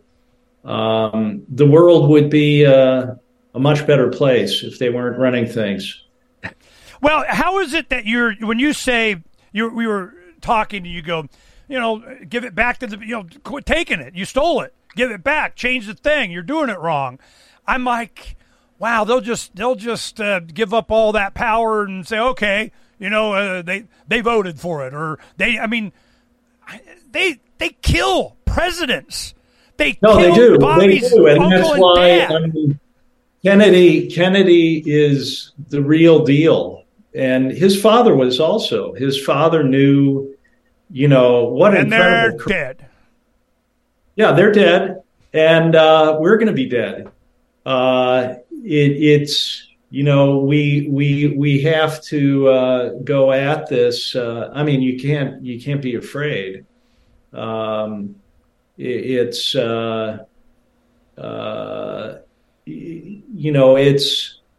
a lot of power in that. If you don't have any fear, you have to, we need people like that. But I hear what you're saying. It seems like, well, this is pie in the sky that this could be reversed. But of course, all processes reach a point, their limit, where there is some kind of a reversal. and a collapse process. So I've pointed to that. It's reached and I'm not talking about the financial phenomena. I'm talking about getting to the point of injuring all people everywhere, all the way to the top of the system and at the same time. This is the insane ultimate for this kind of control logic. And we know all totalitarian systems fail horribly, a lot of suffering, and now it's being done on a global basis. It will fail. So it's a matter of getting awareness to the highest levels so that people can say, come on, we're really going to do this or no. And one analogy I use, when I was in college, we had taken a road trip to another school. So, I didn't know these people. And I was in a room with a bunch of guys. There was some drinking involved. The room was packed. And all of a sudden, I was on the floor and everyone in the room was on the floor. Something had gone off. And it turned out that one of the guys that I really didn't know well, who was with us, had precipitated this fight. And so everybody got knocked down at the same time. And I knew nothing about it. I had no idea it was going to happen. Knocked down by what? A bowling ball to the head? I mean, what are you talking about? Well, you had a lot of people falling over all at once. The room was that crowded. It was a brawl. Oh, okay, got it. All right.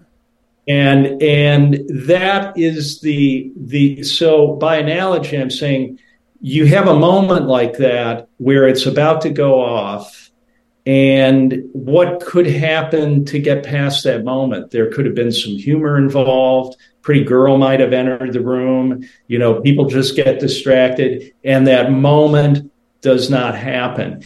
And that's the near-term objective, is just to get past the moment where it gets even more insane in terms of what's happening here. It mustn't be allowed to progress unconsciously. And once we get past that moment, there are all kinds of possibilities of beginning to back down from this. I spent a long time where you are, trying to, I talk about this, in the documentary. I would literally go door to door it was my way of trying to figure out how to get through to people. I learned things by doing it, but unfortunately I found that didn't work. So it's a hard slog. They have to be gored by the ox. They gotta be motivated. Something has to happen, and it's coming for everybody. And, it's a funny thing about this with that you can have all your assets taken. So what I did with the book, the approach is I kept conjecture out of it. It's not long. It is based on primary source documents. Yeah. It's irrefutable. A bankruptcy attorney, a securities attorney can read this and they have to agree. And they may not, because they pretend, they want to pretend something. But I've been through that with people at high levels in those backgrounds, and they have to agree ultimately. But the other thing is, I think this is what lots of people have found. It does not matter how much information you give to someone. In fact, it's counterproductive. If you give people a lot of information, they just shut down. And that is what the PSYOPs have done, whether you call it mass formation or whose explanation you want to use. When you overwhelm people with frightening information, it drops their intelligence level. It works very well. So I had to do this in a way that would not drop their intelligence level. It would. And so it's told in a way that is very relatable, in a human way. It's not an encyclopedia of information.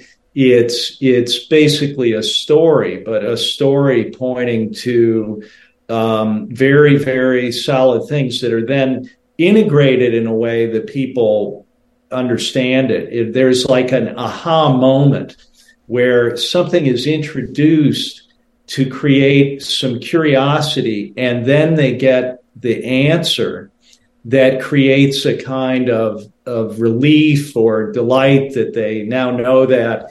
And I find when people read this, it becomes their own thinking. And so they have to, people have to learn to read again. Something different happens when you can read something that's kind of like a novel, to enter into it that way. So I'll tell you, I agree with reaching everybody. I mean, it is important to move this awareness, but I'll just give you what I found was this started reaching people. When did you start this in earnest? What you're talking about, trying to teach? I mean, you think that you started developing what was going to go in the book, and that you're going to make it available. How long are we talking about here? Well, I mean, going out and talking with people began after September 11th. I was going door to door then. I'd come off the trading desk and try to figure out how to talk with people, because my trading desk was basically, we saw everything second by second. We had to. And I could see all of the disconnects as they happened, that what was in the news narrative had nothing to do with what was actually happening, which of course many people now understand, but they didn't in 2002 or 2003. So it's been 20 years of doing that. But the book, I really had to drop out for a while. I had been very involved in Europe in resisting the lockdowns here and the Green Pass, and met a lot of heroic people through that. But then ultimately I dropped out, and I realized that if there was one more thing I did in my life, I had to write this book because no one else could do it. And so I finished it at the end of May of this year. It's that recent. Let me just explain the full enchilada here, please, of how this works, and I'll try to be concise. So dematerialization. Then the securities entitlement, which is a contractual claim. Now, what I'm going to describe here, this is how we know this irrefutably. This framework was implemented first in the U.S., and then it was being forced on Europe, to force Europe to conform to this model. And that was actually run by the U.S. State Department. So this isn't done by the Chinese Communist Party or the Russians. This is being done for the highest levels of the U.S. government.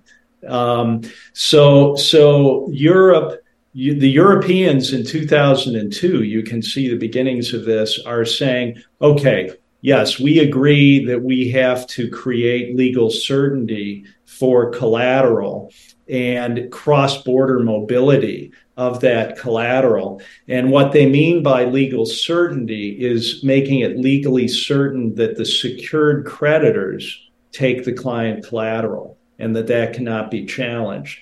So they formed something called the Legal Certainty Group to study and figure out how to subvert national law in Europe so that they could conform to this U.S. model for the mobility of the collateral. And Sweden and Finland were two of the countries that were identified as being problematic in terms of their law. So this Legal Certainty Group in 2005 sent a questionnaire to the New York Fed, which of course is really the business and the center of the Federal Reserve System, the New York Fed. And in 2006, the attorneys for the Fed gave a detailed response to this questionnaire, explaining exactly how the system operates in the U.S. So this is irrefutable. It's not conspiracy theory. This document is so important, I included it in full in the appendix, but I have excerpts that for just the choice bits that explain this. And what you see is that all securities by law are held on a pooled basis. So they're fungible. There's no specific identification to the investor, and that the investor has no right to re-vindicate, meaning to take back the security if the custodian fails. They're trapped in this pool. They are entitled to only a pro rata share of what remains in the pool after the secured creditors take the collateral that they have perfected control, which they over. define clearly, right? Well, we'll get into exactly, the mechanisms for moving control of the collateral, but you can bet it's happening in a very comprehensive way. Now, this is the important thing for people at the top of the system, really everybody, but especially people at the top of the system. And I've had this experience where people say, oh, well, my account is segregated. That is a subterfuge. And this Fed response makes it absolutely crystal clear that segregation does not obviate this. Segregation is only in the books and records of the lowest level custodian where the account is held. Even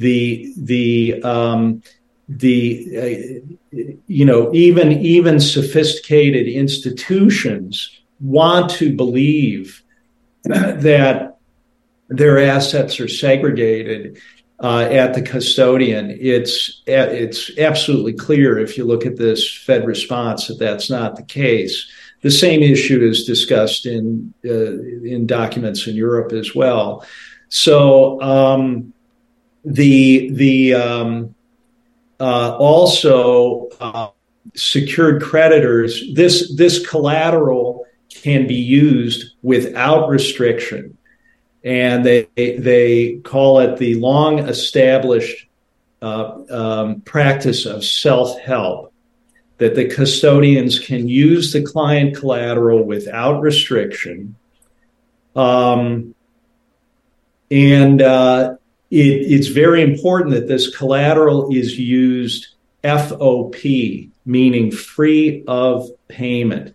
It's literally taken and used without any consideration being given. So now we get to the next very important piece. And that was, so we're saying this was really probably completed by sometime in the early 2000s. That's why we hadn't, prior to the financial crisis, in the great financial crisis, we hadn't started seeing the client assets being encumbered in the bankruptcy. So then we get to the case of Lehman Brothers, which was used to cement the case law around this.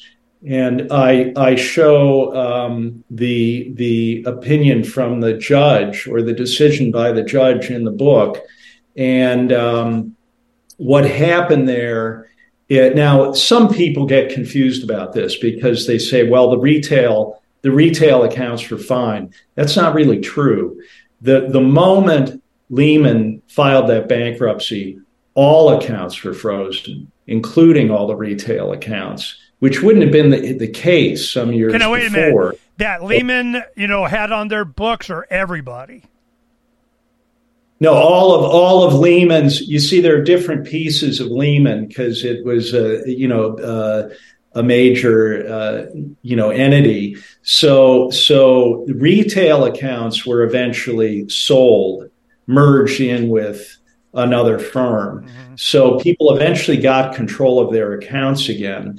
But for some weeks or months, imagine you're in the middle of a financial crisis and meltdown, and you're frozen, you're not able to do anything with your account. Well, that's what happened, because they actually were encumbered in the bankruptcy estate.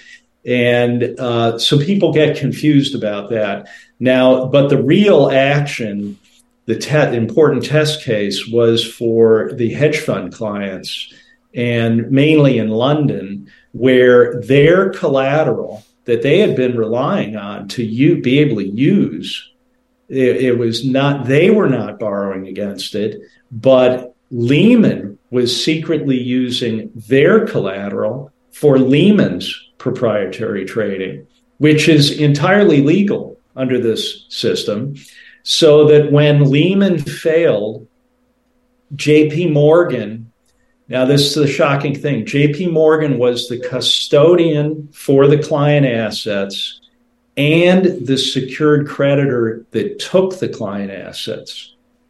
So it used to be that the custodian had some responsibility to the clients. Not anymore. In fact, this Fed response makes it clear that even in the case of outright fraud, the clients only have a pro rata claim of what is left. So in this case, the institutional clients, in the midst of a horrific collapse, have their collateral taken essentially by their custodian. There are those that just want to be left alone, and those that just won't leave them alone. Which one are you? The Ernest Hancock Show. Welcome back to Declare Your Independence with me, Ernest Hancock, on the Free Talk Live Network on Genesis. We're getting right back to our conversation with David Webb, author of The Great Taking, thegreattaking.com. This is going to become common knowledge very quickly, and this is a great conversation about the man, David Webb, what he discovered, when, how, and the ramifications that it's going to have to every single person on this planet. This is one of the most important shows that you can forward, listen to again, and understand. Imagine you're in the middle of a financial crisis and meltdown, and you're frozen, you're not able to do anything with your account. Well, that's what happened, because they actually were encumbered in the bankruptcy estate. And so people get confused about that. Now, but the real action, the important test case, was for the hedge fund clients, and mainly in London, where their collateral that they had been relying on to be able to use, they were not borrowing against it, but Lehman was secretly using their collateral for Lehman's proprietary trading, which is entirely legal under this system. So that when Lehman failed, JP Morgan, now this is the shocking thing, JP Morgan was the custodian for the client assets and the secured creditor that took the client assets. So it used to be that the custodian had some responsibility to the clients. Not anymore. In fact, this Fed response makes it clear that even in the case of outright fraud, the clients only have a pro rata claim of what is left. So in this case, the institutional clients, in the midst of a horrific collapse, have their collateral taken essentially by their custodian, acting as the secured creditor that takes their collateral. So the decision is happening 5 years later. So for 5 years, their collateral is gone. And the decision by the bankruptcy judge, which was in the Southern District of New York, which is Manhattan, was that JP Morgan absolutely was entitled to take their assets under the said so right here on a piece of paper. Yep. Yeah, under safe harbor. Now this is the key thing. The safe harbor safe harbor was expanded. What is meant by safe harbor is safe harbor for the secured creditors to take and keep the assets. So safe harbor sounds like a nice thing, but it's safe harbor for the secured creditors to keep the client assets. Yeah, no, I mean, it's always like that. Safe harbor, Patriot Act, we love you, long time bill of act of whatever the hell. Specifically, they turned it into a contractual claim. Yeah, but that was what you were left with, the actual property, the actual ownership, the actual stuff, the value, the real thing, was somebody else's. Whose? The bank? Well, what they did, you see this, what the public has in this construct, you'll see it in your documents, it's referred to as beneficial ownership, which again, sounds like a good thing, beneficial, but it is just an appearance of ownership. It means that you receive the dividends, you can decide when to buy it and sell it, and you get a proxy statement. That is distinct from legal ownership. They literally use that term. Legal ownership is different than beneficial ownership. I bet you're paying taxes on its increase in value, though. Yes. So the legal ownership transfers with it as control of collateral. So it goes now. So this safe harbor, what that did prior to expanding safe harbor in 2005. So again, it was right on the eve, essentially, of the great financial crisis, so that they could demonstrate this. Prior to that, if collateral was taken out on the eve of the bankruptcy, and especially, so if it happened at the time of the bankruptcy, or it was without fair consideration, and this is being transferred out literally with no consideration, free of payment. A number of things here would have said that this is outright fraud, and it would have been the case that it was outright fraud prior to 2005 to take the client assets in the bankruptcy or on the eve of the bankruptcy free of payment.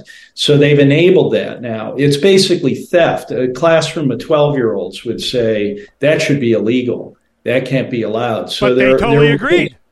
You clicked on the iTunes agreement. I clicked I agree. I guarantee it's written in there. The same thing happened, what was it, MF Global, Gerald Salente is on the show regularly, and I remember what happened to him.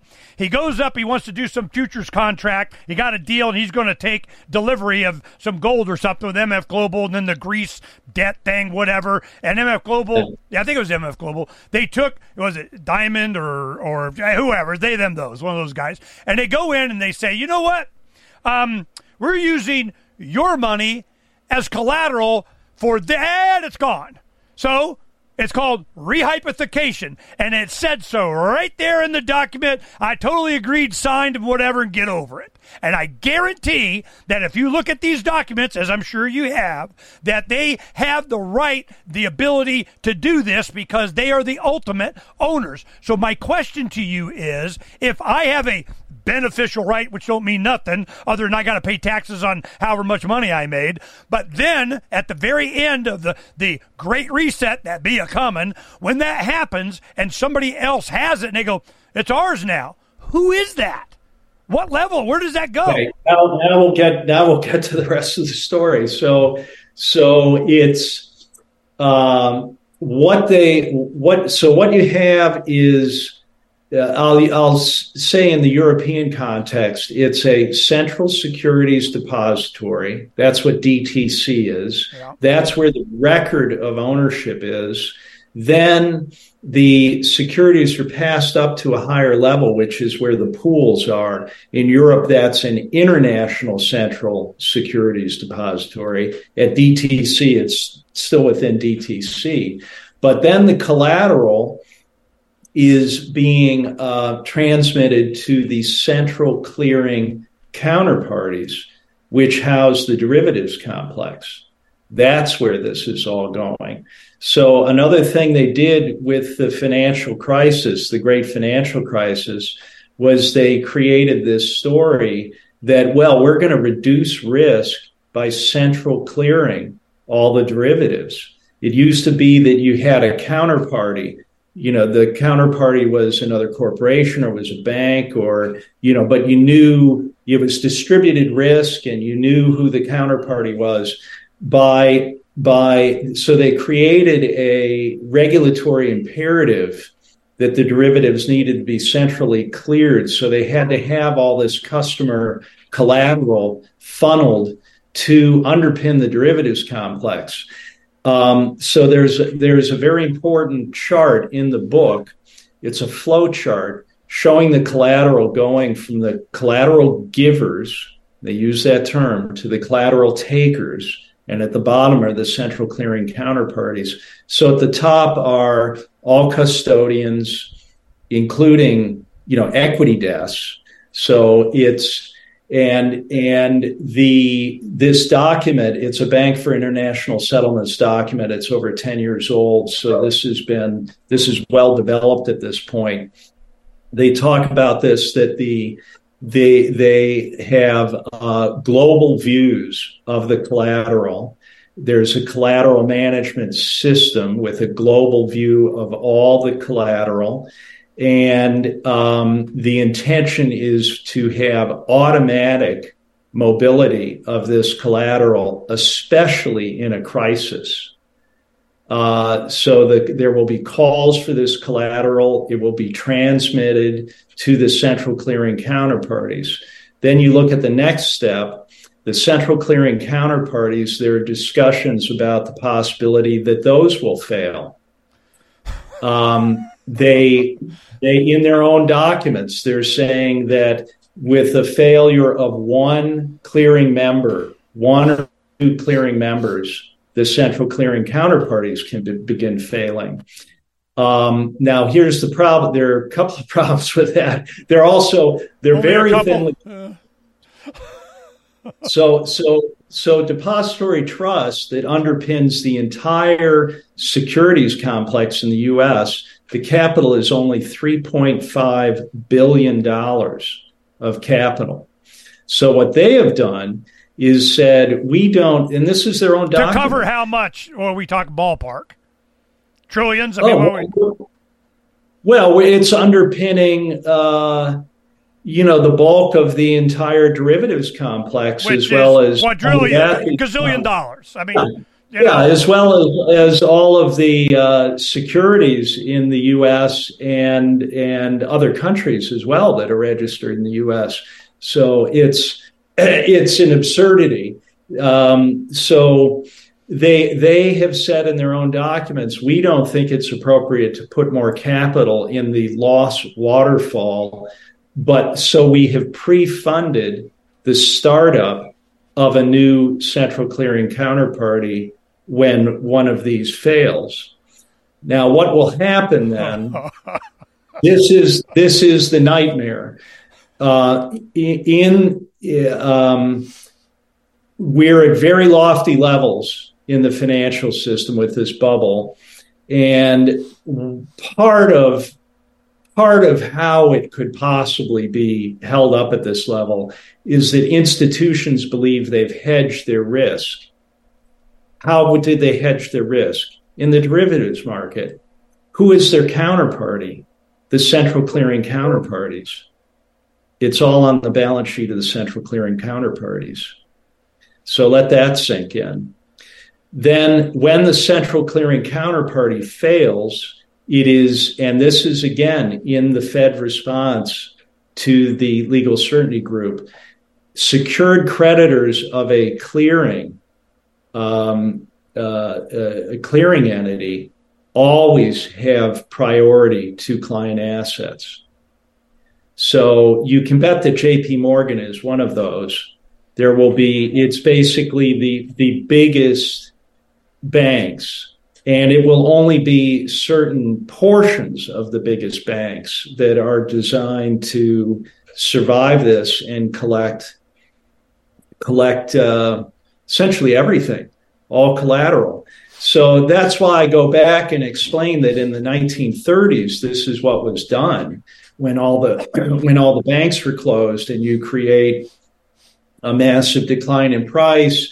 The confiscation of the gold from the public was done under the pretense that the Fed had to have the gold in order to expand credit. But then they didn't expand credit. They hoarded the gold. They kept conditions tight. The main thing was they did not want a parallel economy developing with the public using the gold. Which is what cryptocurrency represents. It represents no third party. It represents people money. It represents they don't need them. Hell no. But they're going to go to a central bank digital currency using the technology, and anything other than that is counterfeit.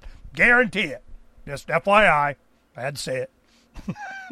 Well, yeah, it is going to. I don't spend a lot of time talking about this CBDC because lots of people talk about it, but it's clearly going to that. The framework that enables this is actually very simple. I mean, it's shocking for the audacity of it. Taking people's collateral without their knowledge, free of payment. And so what people have to understand, when it's lost, it's not because the client or you or the institution that's investing for you has used that collateral. It is another entity that is secretly taken the collateral. And when that entity becomes insolvent, you lose your asset, even though you were not using it. So say if this here piece of paper that your CIA guy did with the UCC of we did it and wrote it down and you totally agreed. I'm telling you, it's that clear to me. As I say, it's an intelligent design, but it's insane because it is. You can see they've just extended the logic all the way to the point of saying, well, we're going to have to take everything from everyone, but they don't stop to consider, well, how is that going to go for you? They don't care. That's where you and I, differ on you're assuming these guys. See, the point that I'm making with these other connections politically and all this kind of stuff. When this happens, when the Great Reset happens, when Klaus Schwab gets his, and if you know who these guys' names are, it ain't them. They're just window dressing. They're just insulation. Where it really happens is you don't know who they are.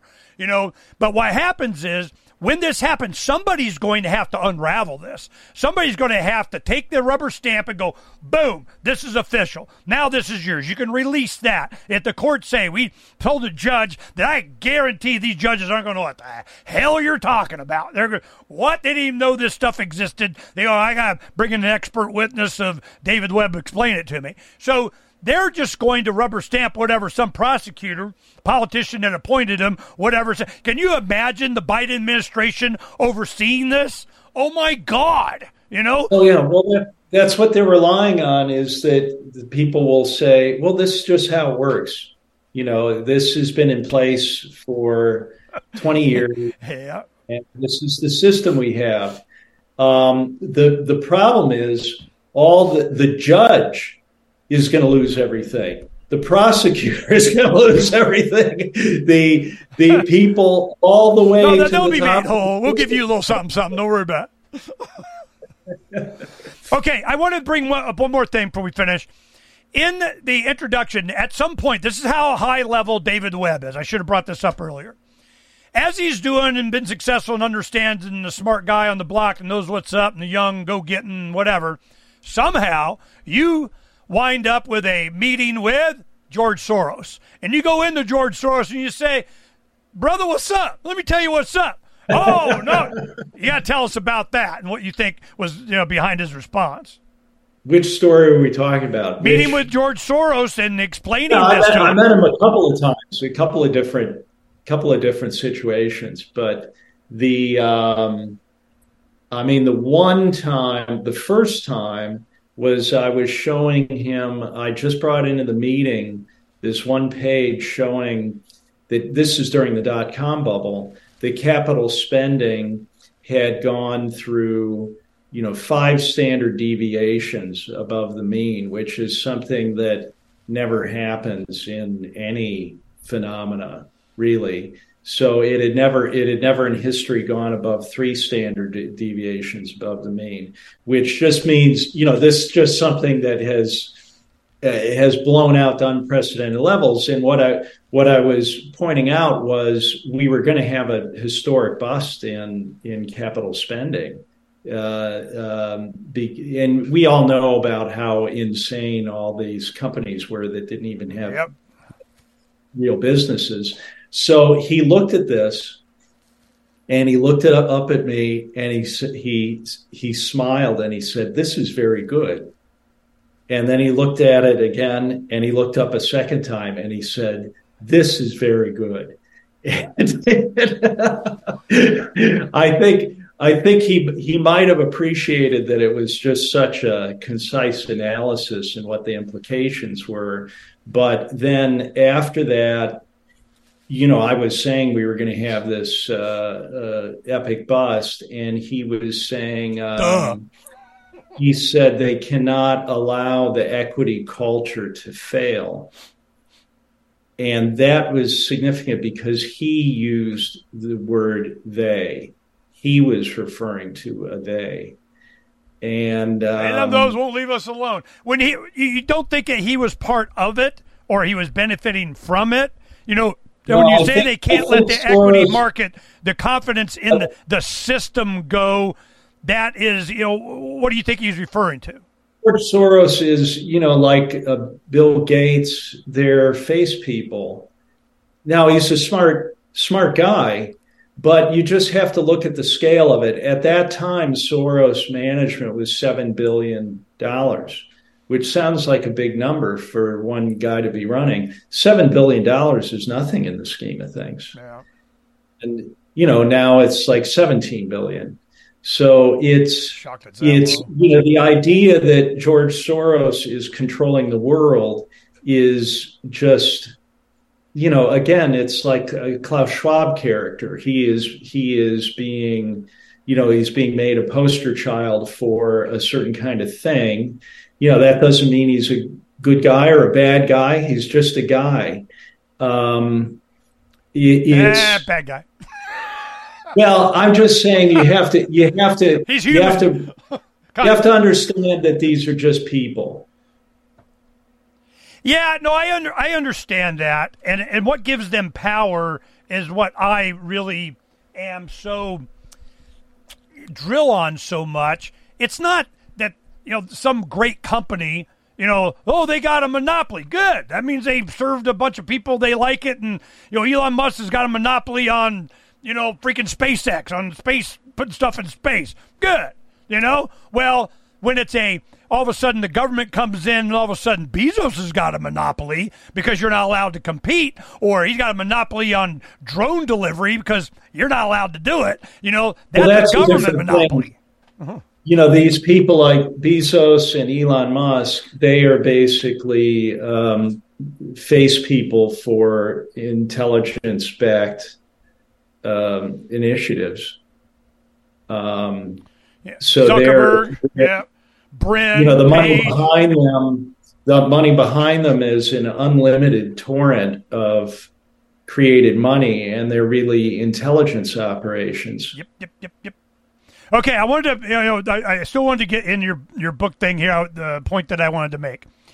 When you created the documentary, of course, the book, the documentary, you put the teaser up on, well, I don't know if I call it documentary. It's more of a teaser for the book. But you go ahead and you put that up. You have the book available for download as a PDF, ebook. You go, boom. The goal is I got enough money. I got my, I'm feeling pretty good. I got my house, on the Swedish farm here, and I'm good. Okay, and so when you did this, I want to get to it so I can see your pretty place here. But when you did that, why? What was behind? What was your thinking that you were going to make this available for people? Yeah, there it is. You know, that's not your play. I just pulled this off the internet. But that you're saying that's it very actually similar to what it looks like? It's quite a bit like that. There are so many houses like that here. You know, any final words you want to say? I agree with you. You want to get into a resilient position, but then turn your attention to how to spread the awareness of this. It begins in your own mind first, and then affecting the minds of others. That's what we have to do. David Webb, the Great Taking, thegreattaking.com. David, thank you very much for coming on. This was awesome. I appreciate your patience and you giving us the extra time, because it really was important to me that we had this conversation, and I feel better that we were able to share this, and hopefully we did you justice and that you were able to express yourself fully. Yeah, Ernest, thank you so much. It was very interesting, a real conversation. Yes, it was. Thank you very much. Stay in touch, and we'll be in touch, on this issue for us being able to do this. We wanted to make sure that you knew that we have the mechanism by which to promote what you're doing and scare the crap out of people, and get them to made you look. So we're going to work with you on that. So be open to that, would you please? Thank you very much.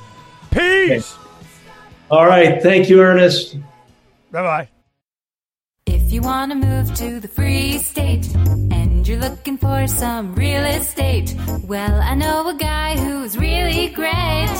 It's the Realtor Mark Warden. Now you can learn more about the awesome things happening here in New Hampshire in our march toward liberty in our lifetime. Our friends at Porcupine Real Estate are hosting a series of webinars to educate you on the expanded freedoms enjoyed by New Hampshire citizens. Reserve your seat today at move.freetalklive.com. Topics include gun freedom, medical freedom, and political freedom victories. They also have a couple on best practices for moving to the Free State and finding housing. These webinars are super helpful and free to attend once you've registered at move.freetalklive.com. Visit their YouTube channel, Porcupine Real Estate, for videos from past presentations and sign up for upcoming webinars for free at move.freetalklive.com.